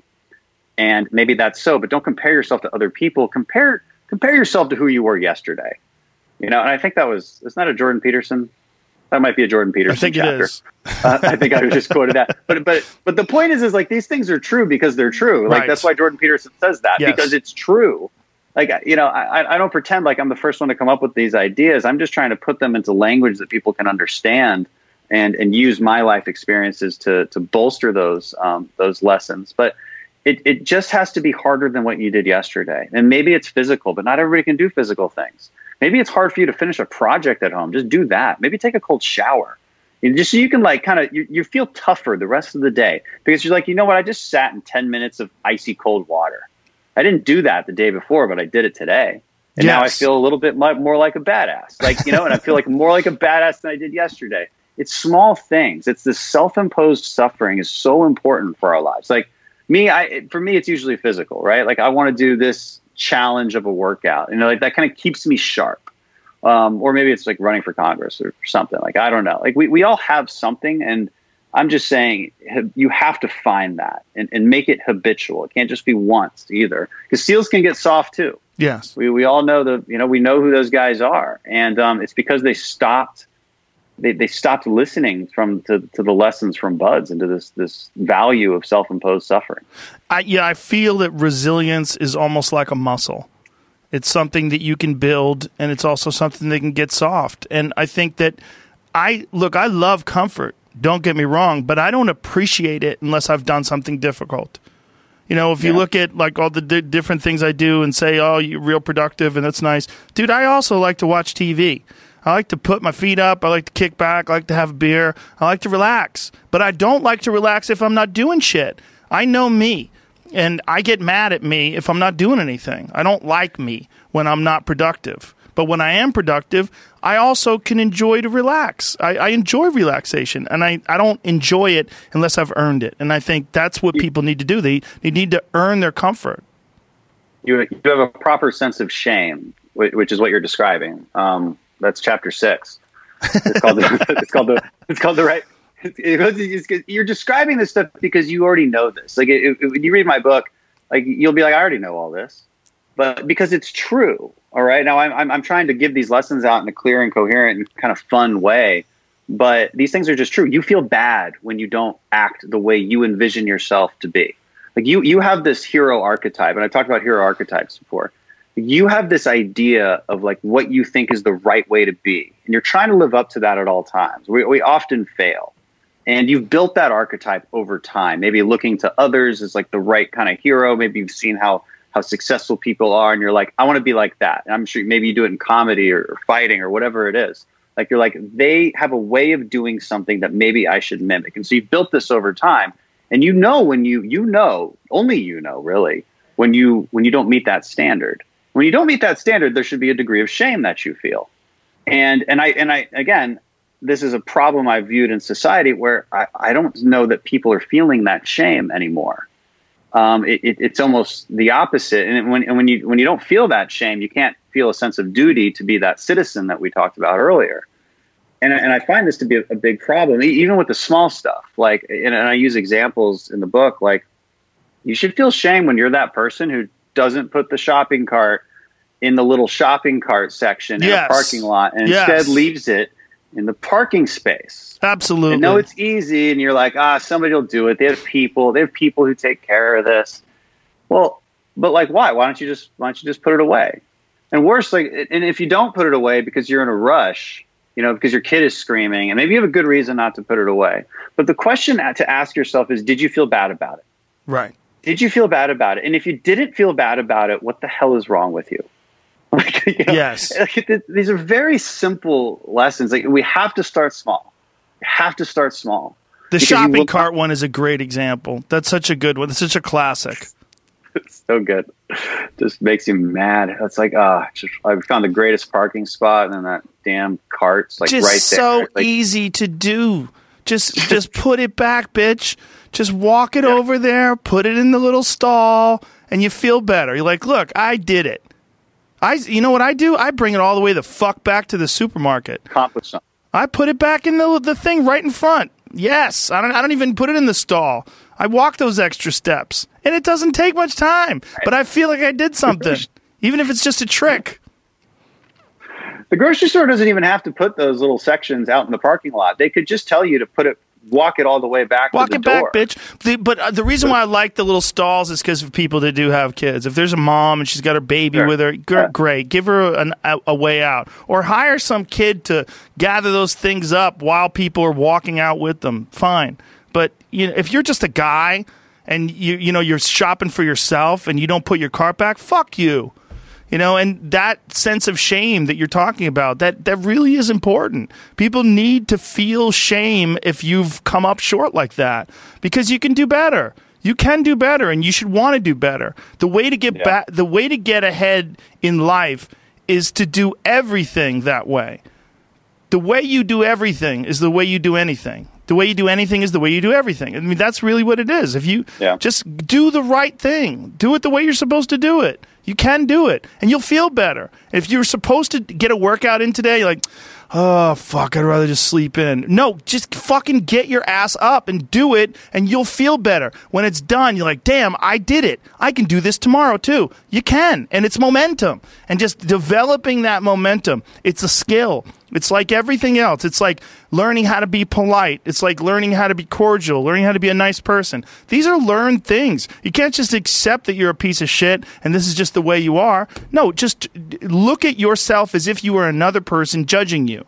Like as if you are a person who's like a life coach judging you. What would you tell you to do? That's exactly right. And the reason I wrote about this was because, you know, throughout this book, I'm identifying a problem and then trying to come up with a solution. So the solution is effectively saying what you're saying. And I write a lot about it. I write about the psychology behind it. But the problem is like I feel like we've removed shame in our culture to a huge extent to where it's almost celebrated to like do these wrong things. We've started to change the definition of what's right and wrong in this sort of kind of postmodern society. And we think of some examples of what I mean by that. Well, in one part, I do bring up the example of how we view, assistance, like government assistance. And there's the movie Cinderella Man, where Russell Crowe plays the whatever the name is of the boxer. Yeah, that's it. And, he gets a welfare check at the beginning of the movie. By the end of the movie, he's pulled himself back up and he returns it. And that's sort of like our classic heroic thing to do. Like, you know what? Like, we believe in helping people who need it, but we also believe that you shouldn't take it if you don't need it. That seems like a pretty good piece of, civic duty to live by. And then I went to my own experience leaving the Navy, where we were actually encouraged to get on Social Security disability insurance as I was leaving the Navy. And so I was in a classroom full of fellow Navy service members, none of which were SEALs, none of which had been in combat, none of which appeared injured in any way. I was the only one with like a visible injury where it's obvious as to why I'm being medically retired. And so we're all getting medically retired. And by nature of getting medically retired from the military, it's guaranteed that we have some kind of benefit on the back end of that. What I would call a very generous benefit. People would disagree with me on that, but I think we get a generous benefit. And to say on top of that we should also take money out of the Social Security Trust Fund for disability insurance, even though every single person in there walked right out of that classroom and is perfectly capable of working, was so frightening to me that it is so ingrained in our new culture that it was actually in the curriculum at a government classroom. And this kind of stuff is cheered on, and I see this a lot. People will tell a story of victimhood and be cheered, but we're not supposed to cheer for that. We might feel compassion for them, but to cheer for them. And this explains why we're seeing these sort of hoaxes that we've seen. Like, why did Jussie Smollett feel that he had to say that two MAGA guys in Chicago beat him up? Like, we didn't ask enough what the underlying psychology behind that was. Like, why do that? And I think the reason is because we started to elevate victimhood. We started to elevate this sort of shameful behavior. And this is what I mean by we sort of change the definitions of what it even means to feel ashamed and what it means to feel like you're doing the wrong thing, because we've changed the definitions of right and wrong. And I see a need to get us back to some traditional definitions before we all just lose our freaking minds. Yeah, I think that's a very good point. I think what you're saying is absolutely correct. I think victimhood should be, look, if you are an actual victim, I mean, I feel for you. It's terrible. But if you're not a victim and you're playing up victimhood, it's disgusting. It's one of the grossest things that you see in our culture, especially when we're talking about how easy society is. And now when you have a person who is affluent and successful and famous, like Jussie Smollett, who does that, and you're like, Jesus Christ, man. Like, boy, did you miss the point. That's why it's so foul for us.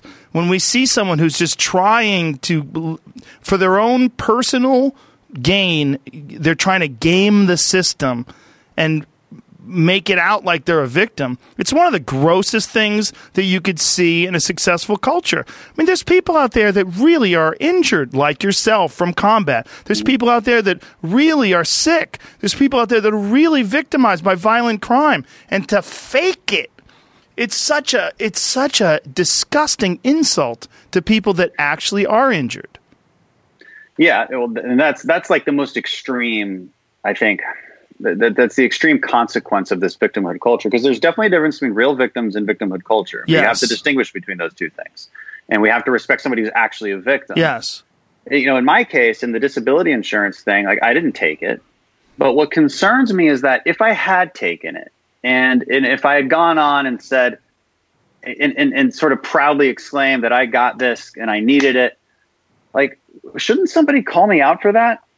And the reality is that I don't think people would. I don't think I would be called out for that, even though I'm a perfectly capable of work. Yes, I'm kind of blind and like I can't see even out of my good eye, but I can work. I mean, I've shown that I can work.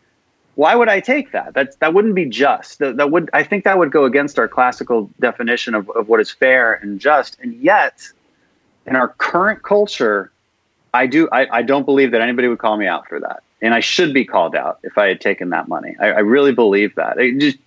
Just because I was already getting benefits, right? I'm not saying I shouldn't get anything. I was blown up and then had to get out of the Navy as a result. But I feel our culture is a little bit backwards on this, and it worries me a great deal. We've changed a few definitions, like what it means to be a victim. I think we've changed that definition overwhelmingly, and we've changed the definition of justice also, and injustice, and what an injustice actually is. We've forgotten how to distinguish between discrimination and disparities. Like, just because you don't have the same thing, does that effectively mean there was some injustice that occurred there?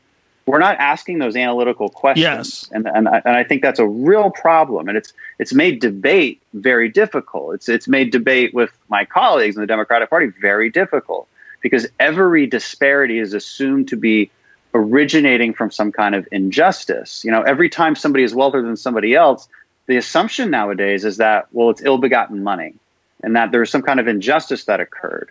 When we were voting on this giant stimulus package, not really a stimulus package, more of a rescue package. Remember how this happened? There was, we were negotiating through this thing. It was actually looking pretty good. Nancy Pelosi comes in, says, hell no. We're blowing up the whole thing, and we're going to protect workers and not these damn corporations. Okay, so, you fast forward a few days, we ended up passing basically the same bill anyway. That's a long story. I'm happy to go into the details of that politically if you'd like me to. But the point is this: there was this outrage from the populist right and the populist left against anything that had the name corporation attached to it. And we've forgotten how to ask ourselves, like, why is that? Did they do something evil? What exactly is evil about these entities? They employ lots of people. They create lots of wealth. And in this particular case, they're not being bailed out. They didn't do anything wrong, but we're really mad at them for some reason. We really hate them because there's this sort of cultural movement towards feeling that anytime something is successful, like, our reaction should be to punish it. And that cultural movement worries me a great deal. It worries me a great deal. I think that's what leads to these sort of topics of socialism. Well, I think that is one of the bad aspects of the ideals of socialism, is this inclination to think that when there is an inequality, that then inequality is because of either corruption or greed.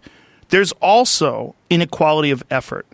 People do not put in the same effort. And when you put in more effort, you're more focused, you're more disciplined, you do more work, you should be rewarded. And there's people that don't like that idea. And they don't like that idea because they're fucking lazy and they're weak. And that's a fact. And there's people in this world that are weak. And it's an unpopular thing to say, because we want to say that, no, they're economically disenfranchised. And some people are. Yes, some people are. And there's also some people that work like a motherfucker, and those people get by, and they get ahead.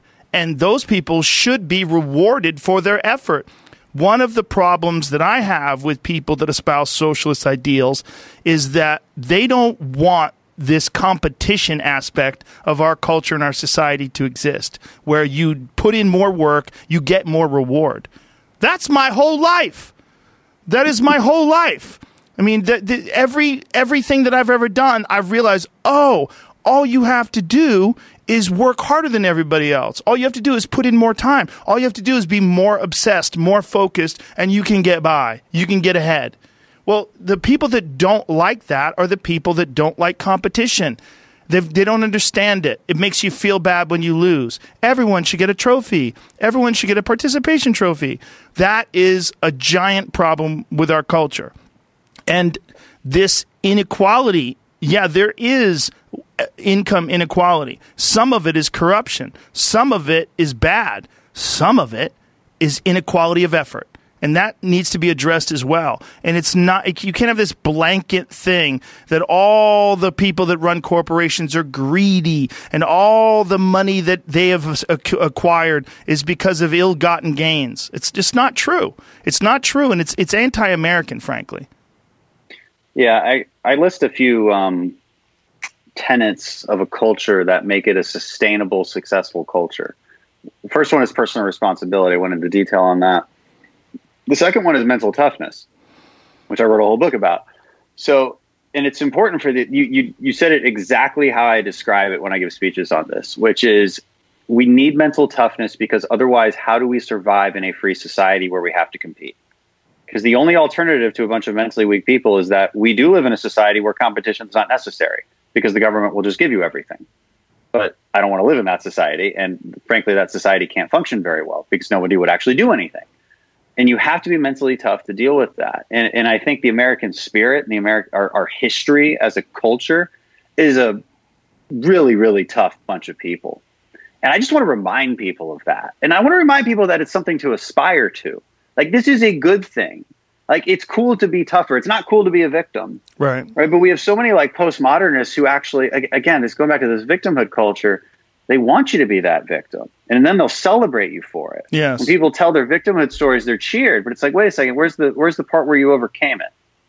I thought that was the story we were supposed to cheer. Well, they also connect competition with cruelty. And I think that's foolish as well. I mean, it feels bad to lose, but that's just because it feels great to win.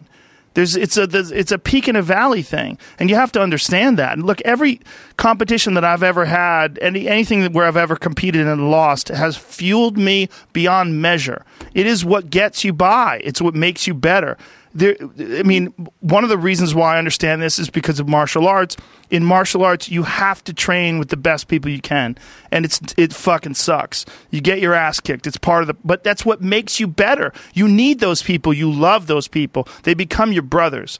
It's very, very, very important. The bonds that are formed in jiu-jitsu gyms and kickboxing gyms and martial arts gyms with the people that you train, the men and women that you train with, there's an intensity to those bonds that's almost indescribable to anybody that hasn't experienced it. I mean, I'm sure it's not as tight as people that have gone through combat together, but there's something in those people. They fuel you, they help you, and they help you by trying to kick your ass. They help you by trying to be better than you. They help you by trying to be the man.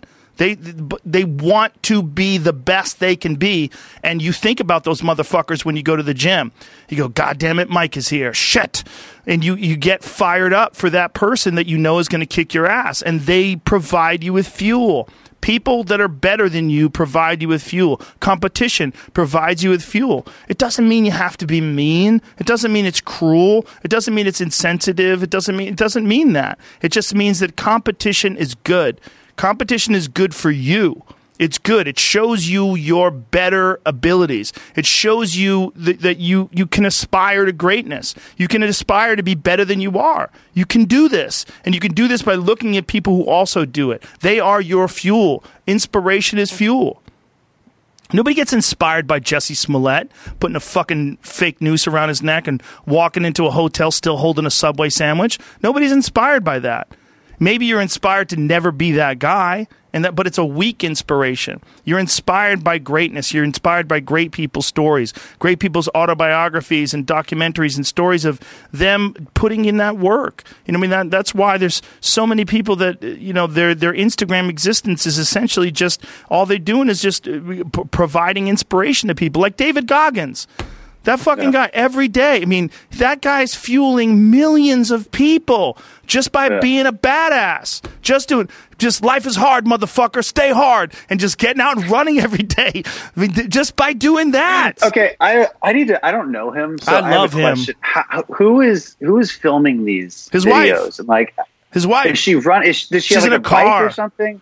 She's in a car. No, but there's been other instances where he's like climbing a mountain. I don't know. And it's a very smooth. Like maybe she has a stabilizer, I guess. Oh yeah, he probably has one of those.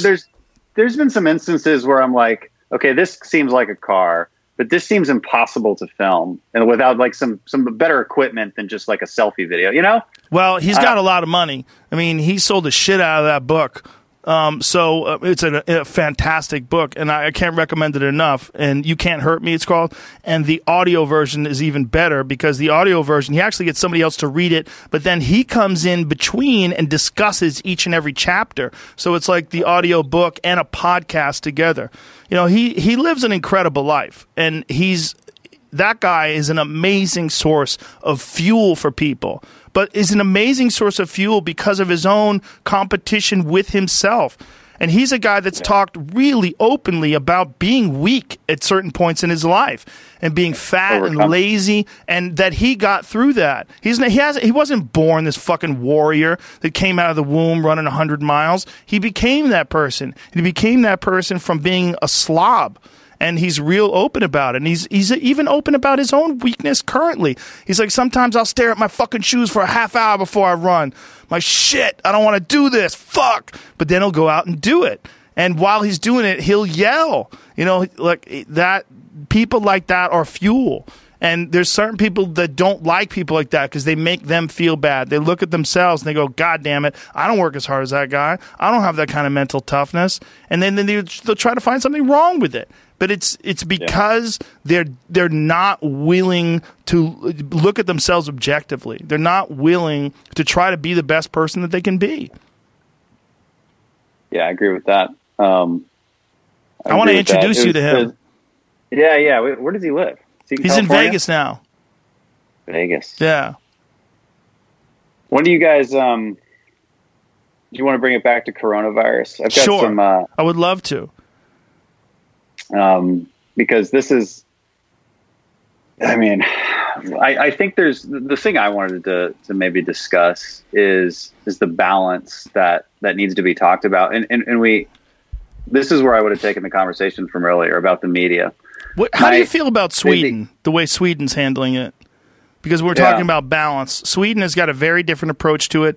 Their approach is essentially, listen, old people, vulnerable people, please take care of yourself. Stay home. They'll provide assistance. They'll get you food. They'll do whatever they can to get to you. But people that are healthy, they want them to go out and live their lives. They don't want the restaurants to shut down, the pubs to shut down.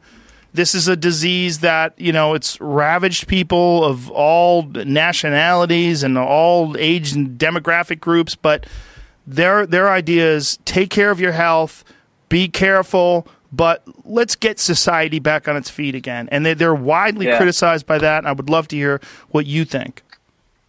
Well, I think the jury's still out on whether that's a good strategy or not.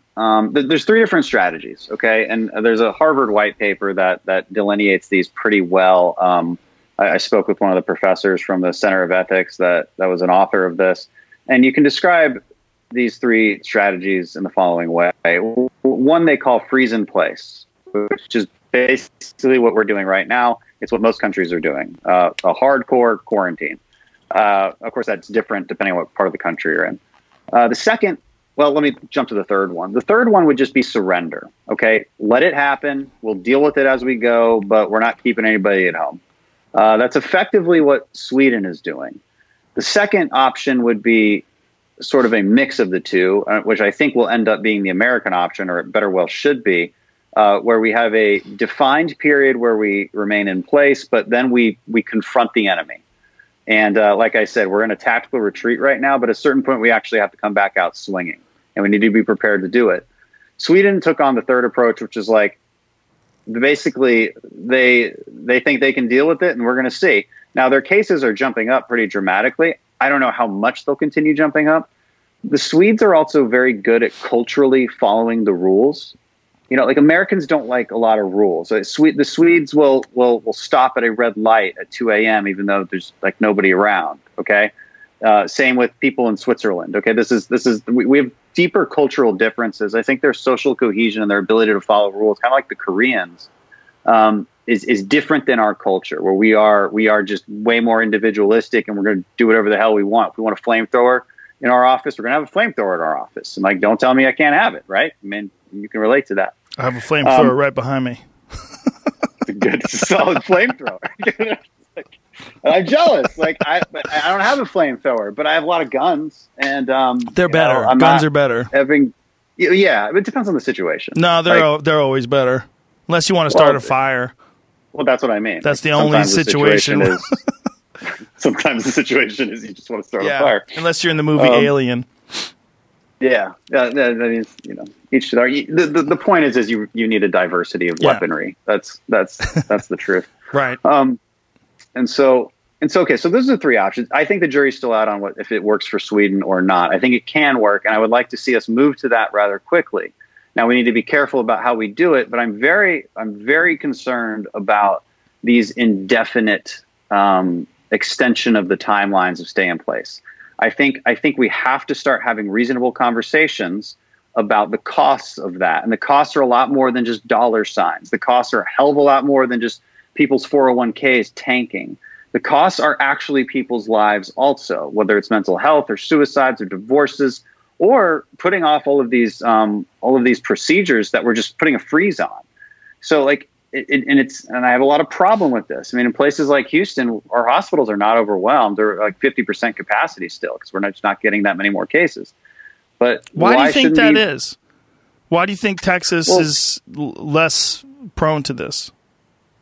Well, I guess I'll answer that question by stating why I think New York is the way it is and New Orleans is the way it is. New York is the way it is because it's a giant city with enormous density. It's the densest city in the country by far. It's also the most likely place that a lot of international travelers were coming in and out of. And so I think it's safe to say there was multiple hotspots that occurred within New York City, and then it spread wildly because people ride subways and elevators. I mean, it's not like Los Angeles. It's not like Houston where we take a car everywhere, no matter what. There's natural social distancing that already occurs. In New Orleans, well, they had Mardi Gras. I mean, they had Mardi Gras.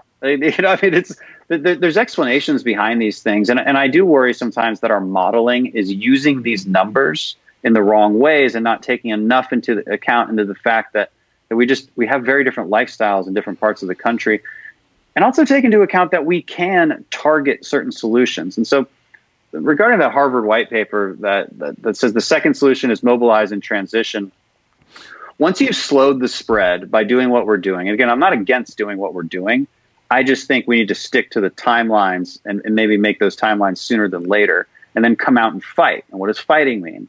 Well, while we're in wait, we're ramping up production of protective gear. We're ramping up production of ventilators. Again, our system is amazing.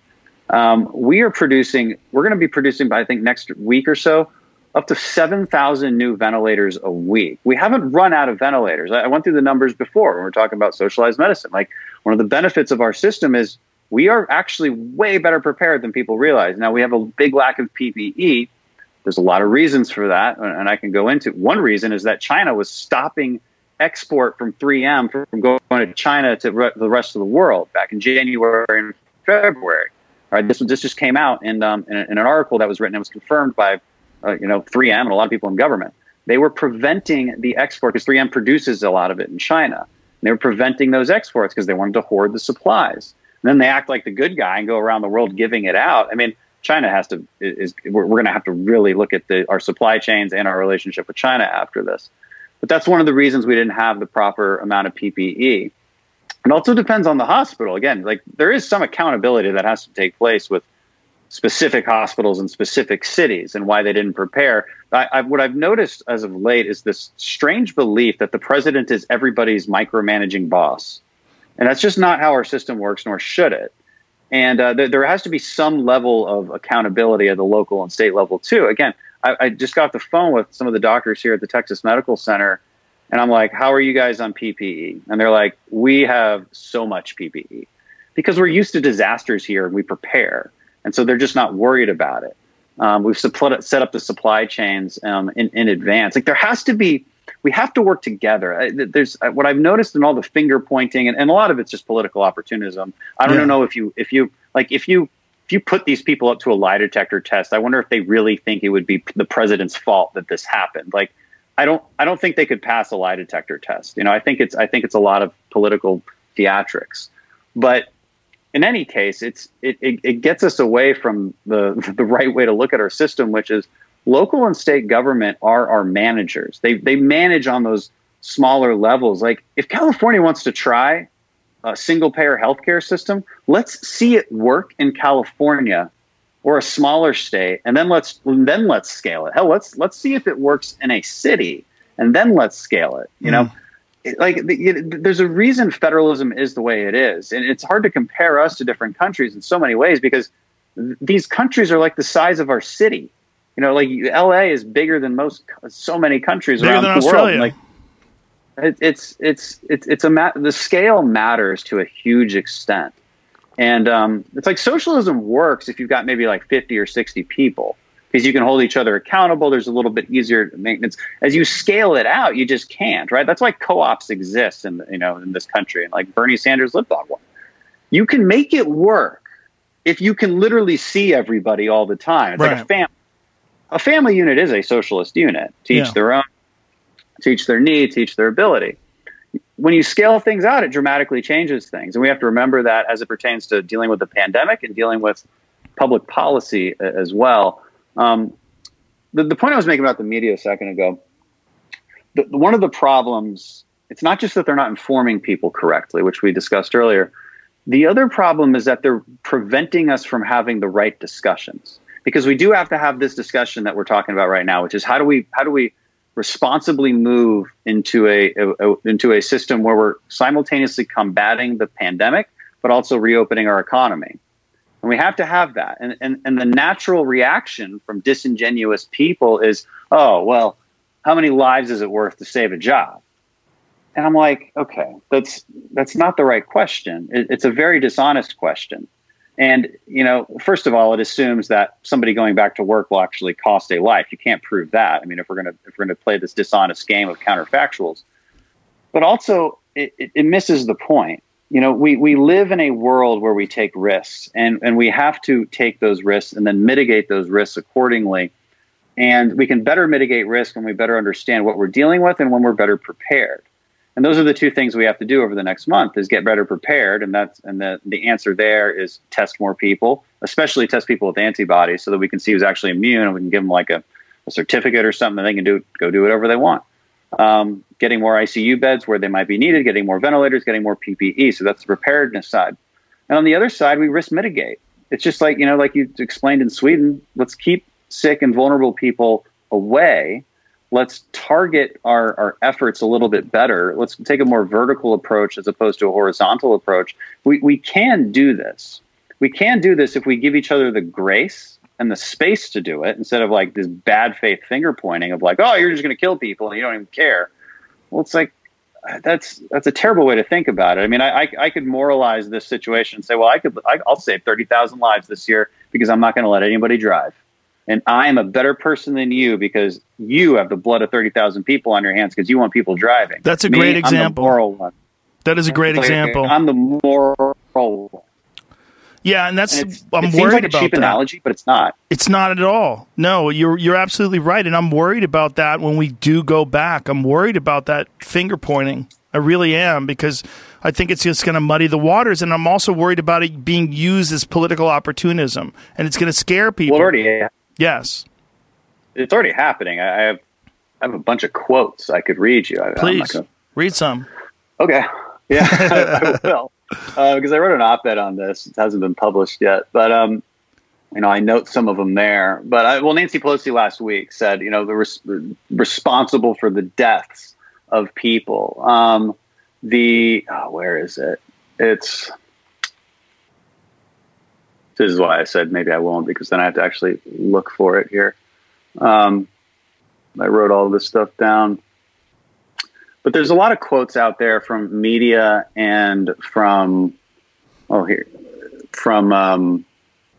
pundits, from Twitter users. But I only quote people who are well-known. Either they're well-known journalists or they're politicians. But it usually goes along the lines of exactly what you just said you were worried about, which is Trump is more concerned about the stock market than people's lives. All right, that's kind of the typical one you hear. And it's certainly been said quite a bit. And my fear is that it continues to be said. Okay, and it prevents us from having a reasonable debate, because we truly need to have that reasonable debate. The other thing that frustrates me about these kind of bad faith arguments is that the people saying them made the same claims themselves. Like February 1st, Washington Post, here's a headline: "Get a grip, America. The flu is a much bigger threat than the coronavirus." True. Okay. February 1st, USA Today: "Coronavirus is scary, but the flu is deadlier and more widespread." Okay. February 3rd, Washington Post: "Why we should be wary of an aggressive government response to coronavirus." And so these same papers are now destroying the president. Oh, you didn't act early enough. You didn't do anything. You have the blood. You have blood of people on your hands. But like, that's amazing. The reality is, the hypocrisy is insane. And like, I have so many more. February 5th. But just those quotes. Go ahead, New York Times. Who says it's not safe to travel to China? So this is following President Trump's extremely, at the time, a very bold move to restrict travel from China. And, and of course, all of these papers and prominent people are now saying something different. I go through a timeline, too, where I look at, because, again, my Democrat colleagues are very quick to continue to accuse this administration of just dropping the ball and doing all these bad things. But I have to remind everybody how this is a good one. On the same day that Trump implemented the restriction on travel, this was January 27th. Okay, and then they announced the ban on travel, as well as the task force. On January 31st. Oh, sorry, the 31st. The Trump administration implemented the restriction on travel. January 31st, and also declared it a public health emergency. On that same day, Nancy Pelosi promoted a bill called the No Ban Act, which would limit the president's ability to impose travel restrictions. So, like, you just can't say that this guy wasn't acting in the public's best interest, and then have facts like this. When I do remember this too, and I pointed this out at the time, because a lot of people were not talking about coronavirus in February.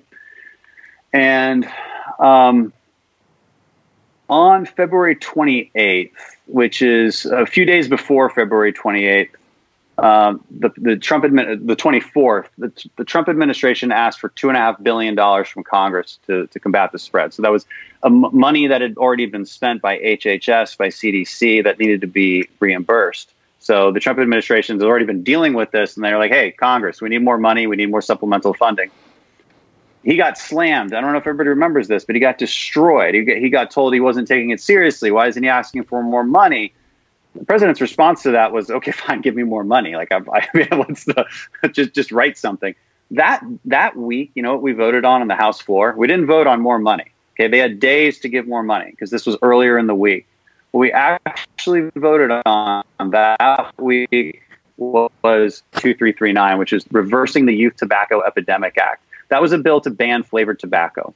According to House Democrats, things like hookah, grizzly wintergreen, which is maybe what I might like, is now illegal. Now, it never got into law, of course, because it never went through the Senate. But I want people to understand, like, I'm not blaming Democrats either, because there was a lot that we all just didn't know. And I just want to point these things out because it's important to give each other the grace to be like, hey, not everybody knew what was happening.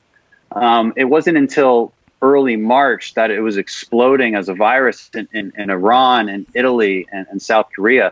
These things happened, and it wasn't clear that there should be massive lockdowns of society. Those are very bold moves, and it's so easy to have this 2020 hindsight and act holier than thou and point fingers, but it's highly disingenuous. And I built this whole timeline out to show it. And I also point out that the timeline can end. From here on out, we could just give each other some grace and solve these problems together, because it will be very easy to blame each other for the deaths of Americans, no matter what the decision is. It will be easy because the counterfactual is impossible to prove. And the fact that it's so easy, that political opportunism is so easy, is what worries me the most. And we have to have those conversations, though, about reopening society and when to do it. And we have to have the conversations about this political opportunism and shaming it and calling it for what it is, and really being honest with those quotes from the Washington Post, the New York Times, USA Today, and letting people know, no, we didn't know what this was. We didn't see it coming. And when it was coming, we were real confused as to what the consequences were going to be. And we're also not getting honest data out of China. Right. China is just, they are not honest about the body count. They're not honest about any of it. We don't really know what happened over there. The version that we're getting is got holes in it. Oh, yeah. Let's talk about that. I did find the quotes that I told you I had, if you want to hear those. Sure. They're from people like Jen Rubin, like CNN. So Jen Rubin, Trump death toll equals Trump dead. Lives that would have been spared had he acted on warnings. The rest are victims of Trump's stupidity and narcissism. This is from a prominent Washington Post columnist. Again, I'm not choosing random Twitter users. From the New York Times, President Trump was so focused on fabricating threats involving Central American caravans that he was oblivious to the real threats. So, again, I could keep reading. I have a bunch, but let's talk about China. So I just mentioned that story that just came out, which is that they actually prevented PPE from being delivered outside of China. So that, our companies, 3M, they produce it there, should have been exported out. They prevented that. There was a study that showed that if they had actually been honest and given the world 3 weeks extra notice, 95% of the spread could have been contained. Okay. Wow. 5 million people left Wuhan. They allowed travel out of Wuhan. 5 million people were traveling all over China, all over the world. The reason this became so bad in Italy and Iran is because of the Belt and Road Initiative. These are major hotspots for China's economic development and the Belt and Road Initiative. So then let's get into the World Health Organization. There's got to be a come to Jesus moment on the World Health Organization. Again, mid-January, World Health Organization says that, or they repeat the claims made by China that it can't even be transmitted human-to-human contact. On January 30th, World Health Organization says something along the lines of, there's no reason to be shutting down travel or limiting travel. So they are directly controlled by the Chinese government, the World Health Organization. It should also be worth noting, I forget the guy's name who runs it, the director of the WHO, but he's, I believe he's from Ethiopia. And Ethiopia is one of these countries that is has a huge investments from the Belt and Road Initiative. And so, we need to be calling for a complete change out in leadership at the WHO. We've seen that video where they refuse to acknowledge. He refuses to acknowledge the existence of Taiwan. He wouldn't even say it. The woman keeps questioning him, and he shuts his camera off. Yeah, it was like when you asked me about marijuana use, and I pretended I couldn't hear you. But you were joking, though. We were right in front of each other joking. Yeah. That's different. That guy, he shut his connection off, and then he said, China's doing a great job. Let's move on. And, what? Very weird. It's so deeply corrupt. It's so deeply corrupt. And, I don't think the WHO will ever have the standing that it did before, not without an immediate and serious leadership change, because they've lost all credibility. And then move on, fast forward, the Chinese were perpetuating it. It's unclear whether they started this talking point or whether it was the progressive left and the Chinese just repeated it and latched onto it. But this whole notion that it's racist to call the virus the Chinese virus was it was such an utterly absurd thing that we were focused on as a country when it just doesn't matter. It just, no matter what your opinion on whether it's actually racist or not. I mean, I personally don't think it is. There's a history of calling a virus some kind of geographic name based on where it's from. That's fine. The point is that Chinese authorities were spreading that quite a bit in February. So they're doing things like that. Then they claim that perhaps it was the U.S. Army that had started the virus in Wuhan. They haven't let international inspectors go in and investigate the origins of this virus so that we can better understand it. There's going to be, well, there already is quite a few things that we're looking at as what we can do to, one, rebalance our supply chains. That as a country, we need a better industrial policy on bringing a lot of important manufacturing back home and being more competitive in that sense.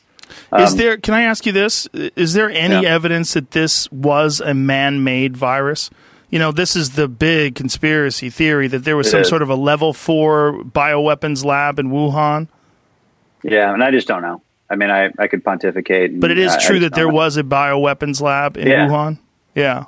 I don't know if it's meant for weapons, but there's certainly a lab there that would have housed viruses like this. And we just don't know the answers. And I don't, especially in my position, I don't want to pontificate. Of course. I don't want to assume. Do you think that this, because of the consequences of this virus and all this, that this awakens people to the need to manufacture things in America, particularly medical supplies, so many things that we rely on China for?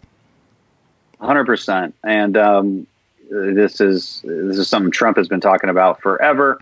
And I think he's received skepticism from both the left and the right on that for different reasons. Mostly from the right because, we have, and the Republicans need to come to terms with this, is we have really adhered very closely to a more libertarian mindset of free trade, where the more free trade, the better. Where if somebody else can make it cheaper, then we should just have them make it all, right? This comparative advantage theory.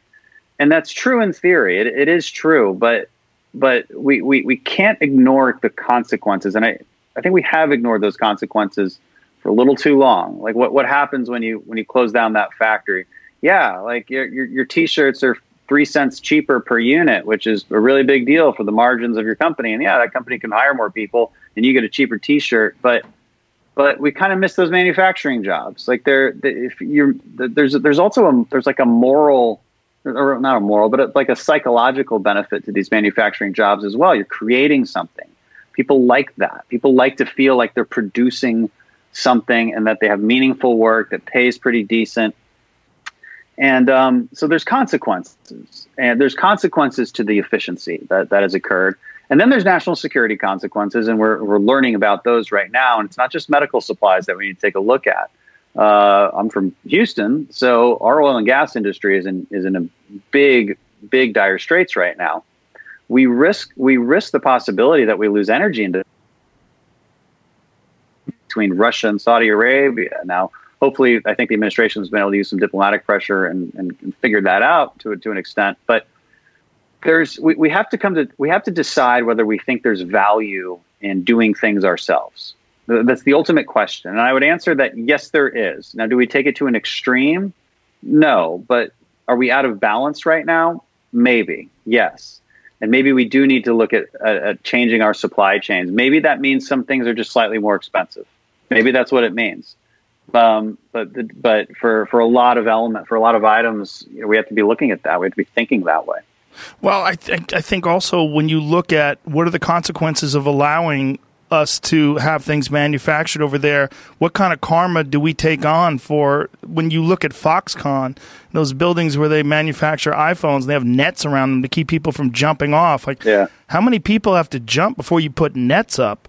And what has to happen there where your life sucks so hard to make an iPhone? I mean, how much would it cost to make those here? Is it worth it for us? And is there some the real value in that the label that we used to love to look for, made in America? That's not really discussed that much anymore. But I think it would be wise for all of us to invest in that idea again. Yeah, and the problem is like we hold ourselves to those standards of good labor conditions and good environmental standards, but we punish ourselves almost out of business completely. And so we punish ourselves out of business, usually through these specific regulations, whether labor or environmental.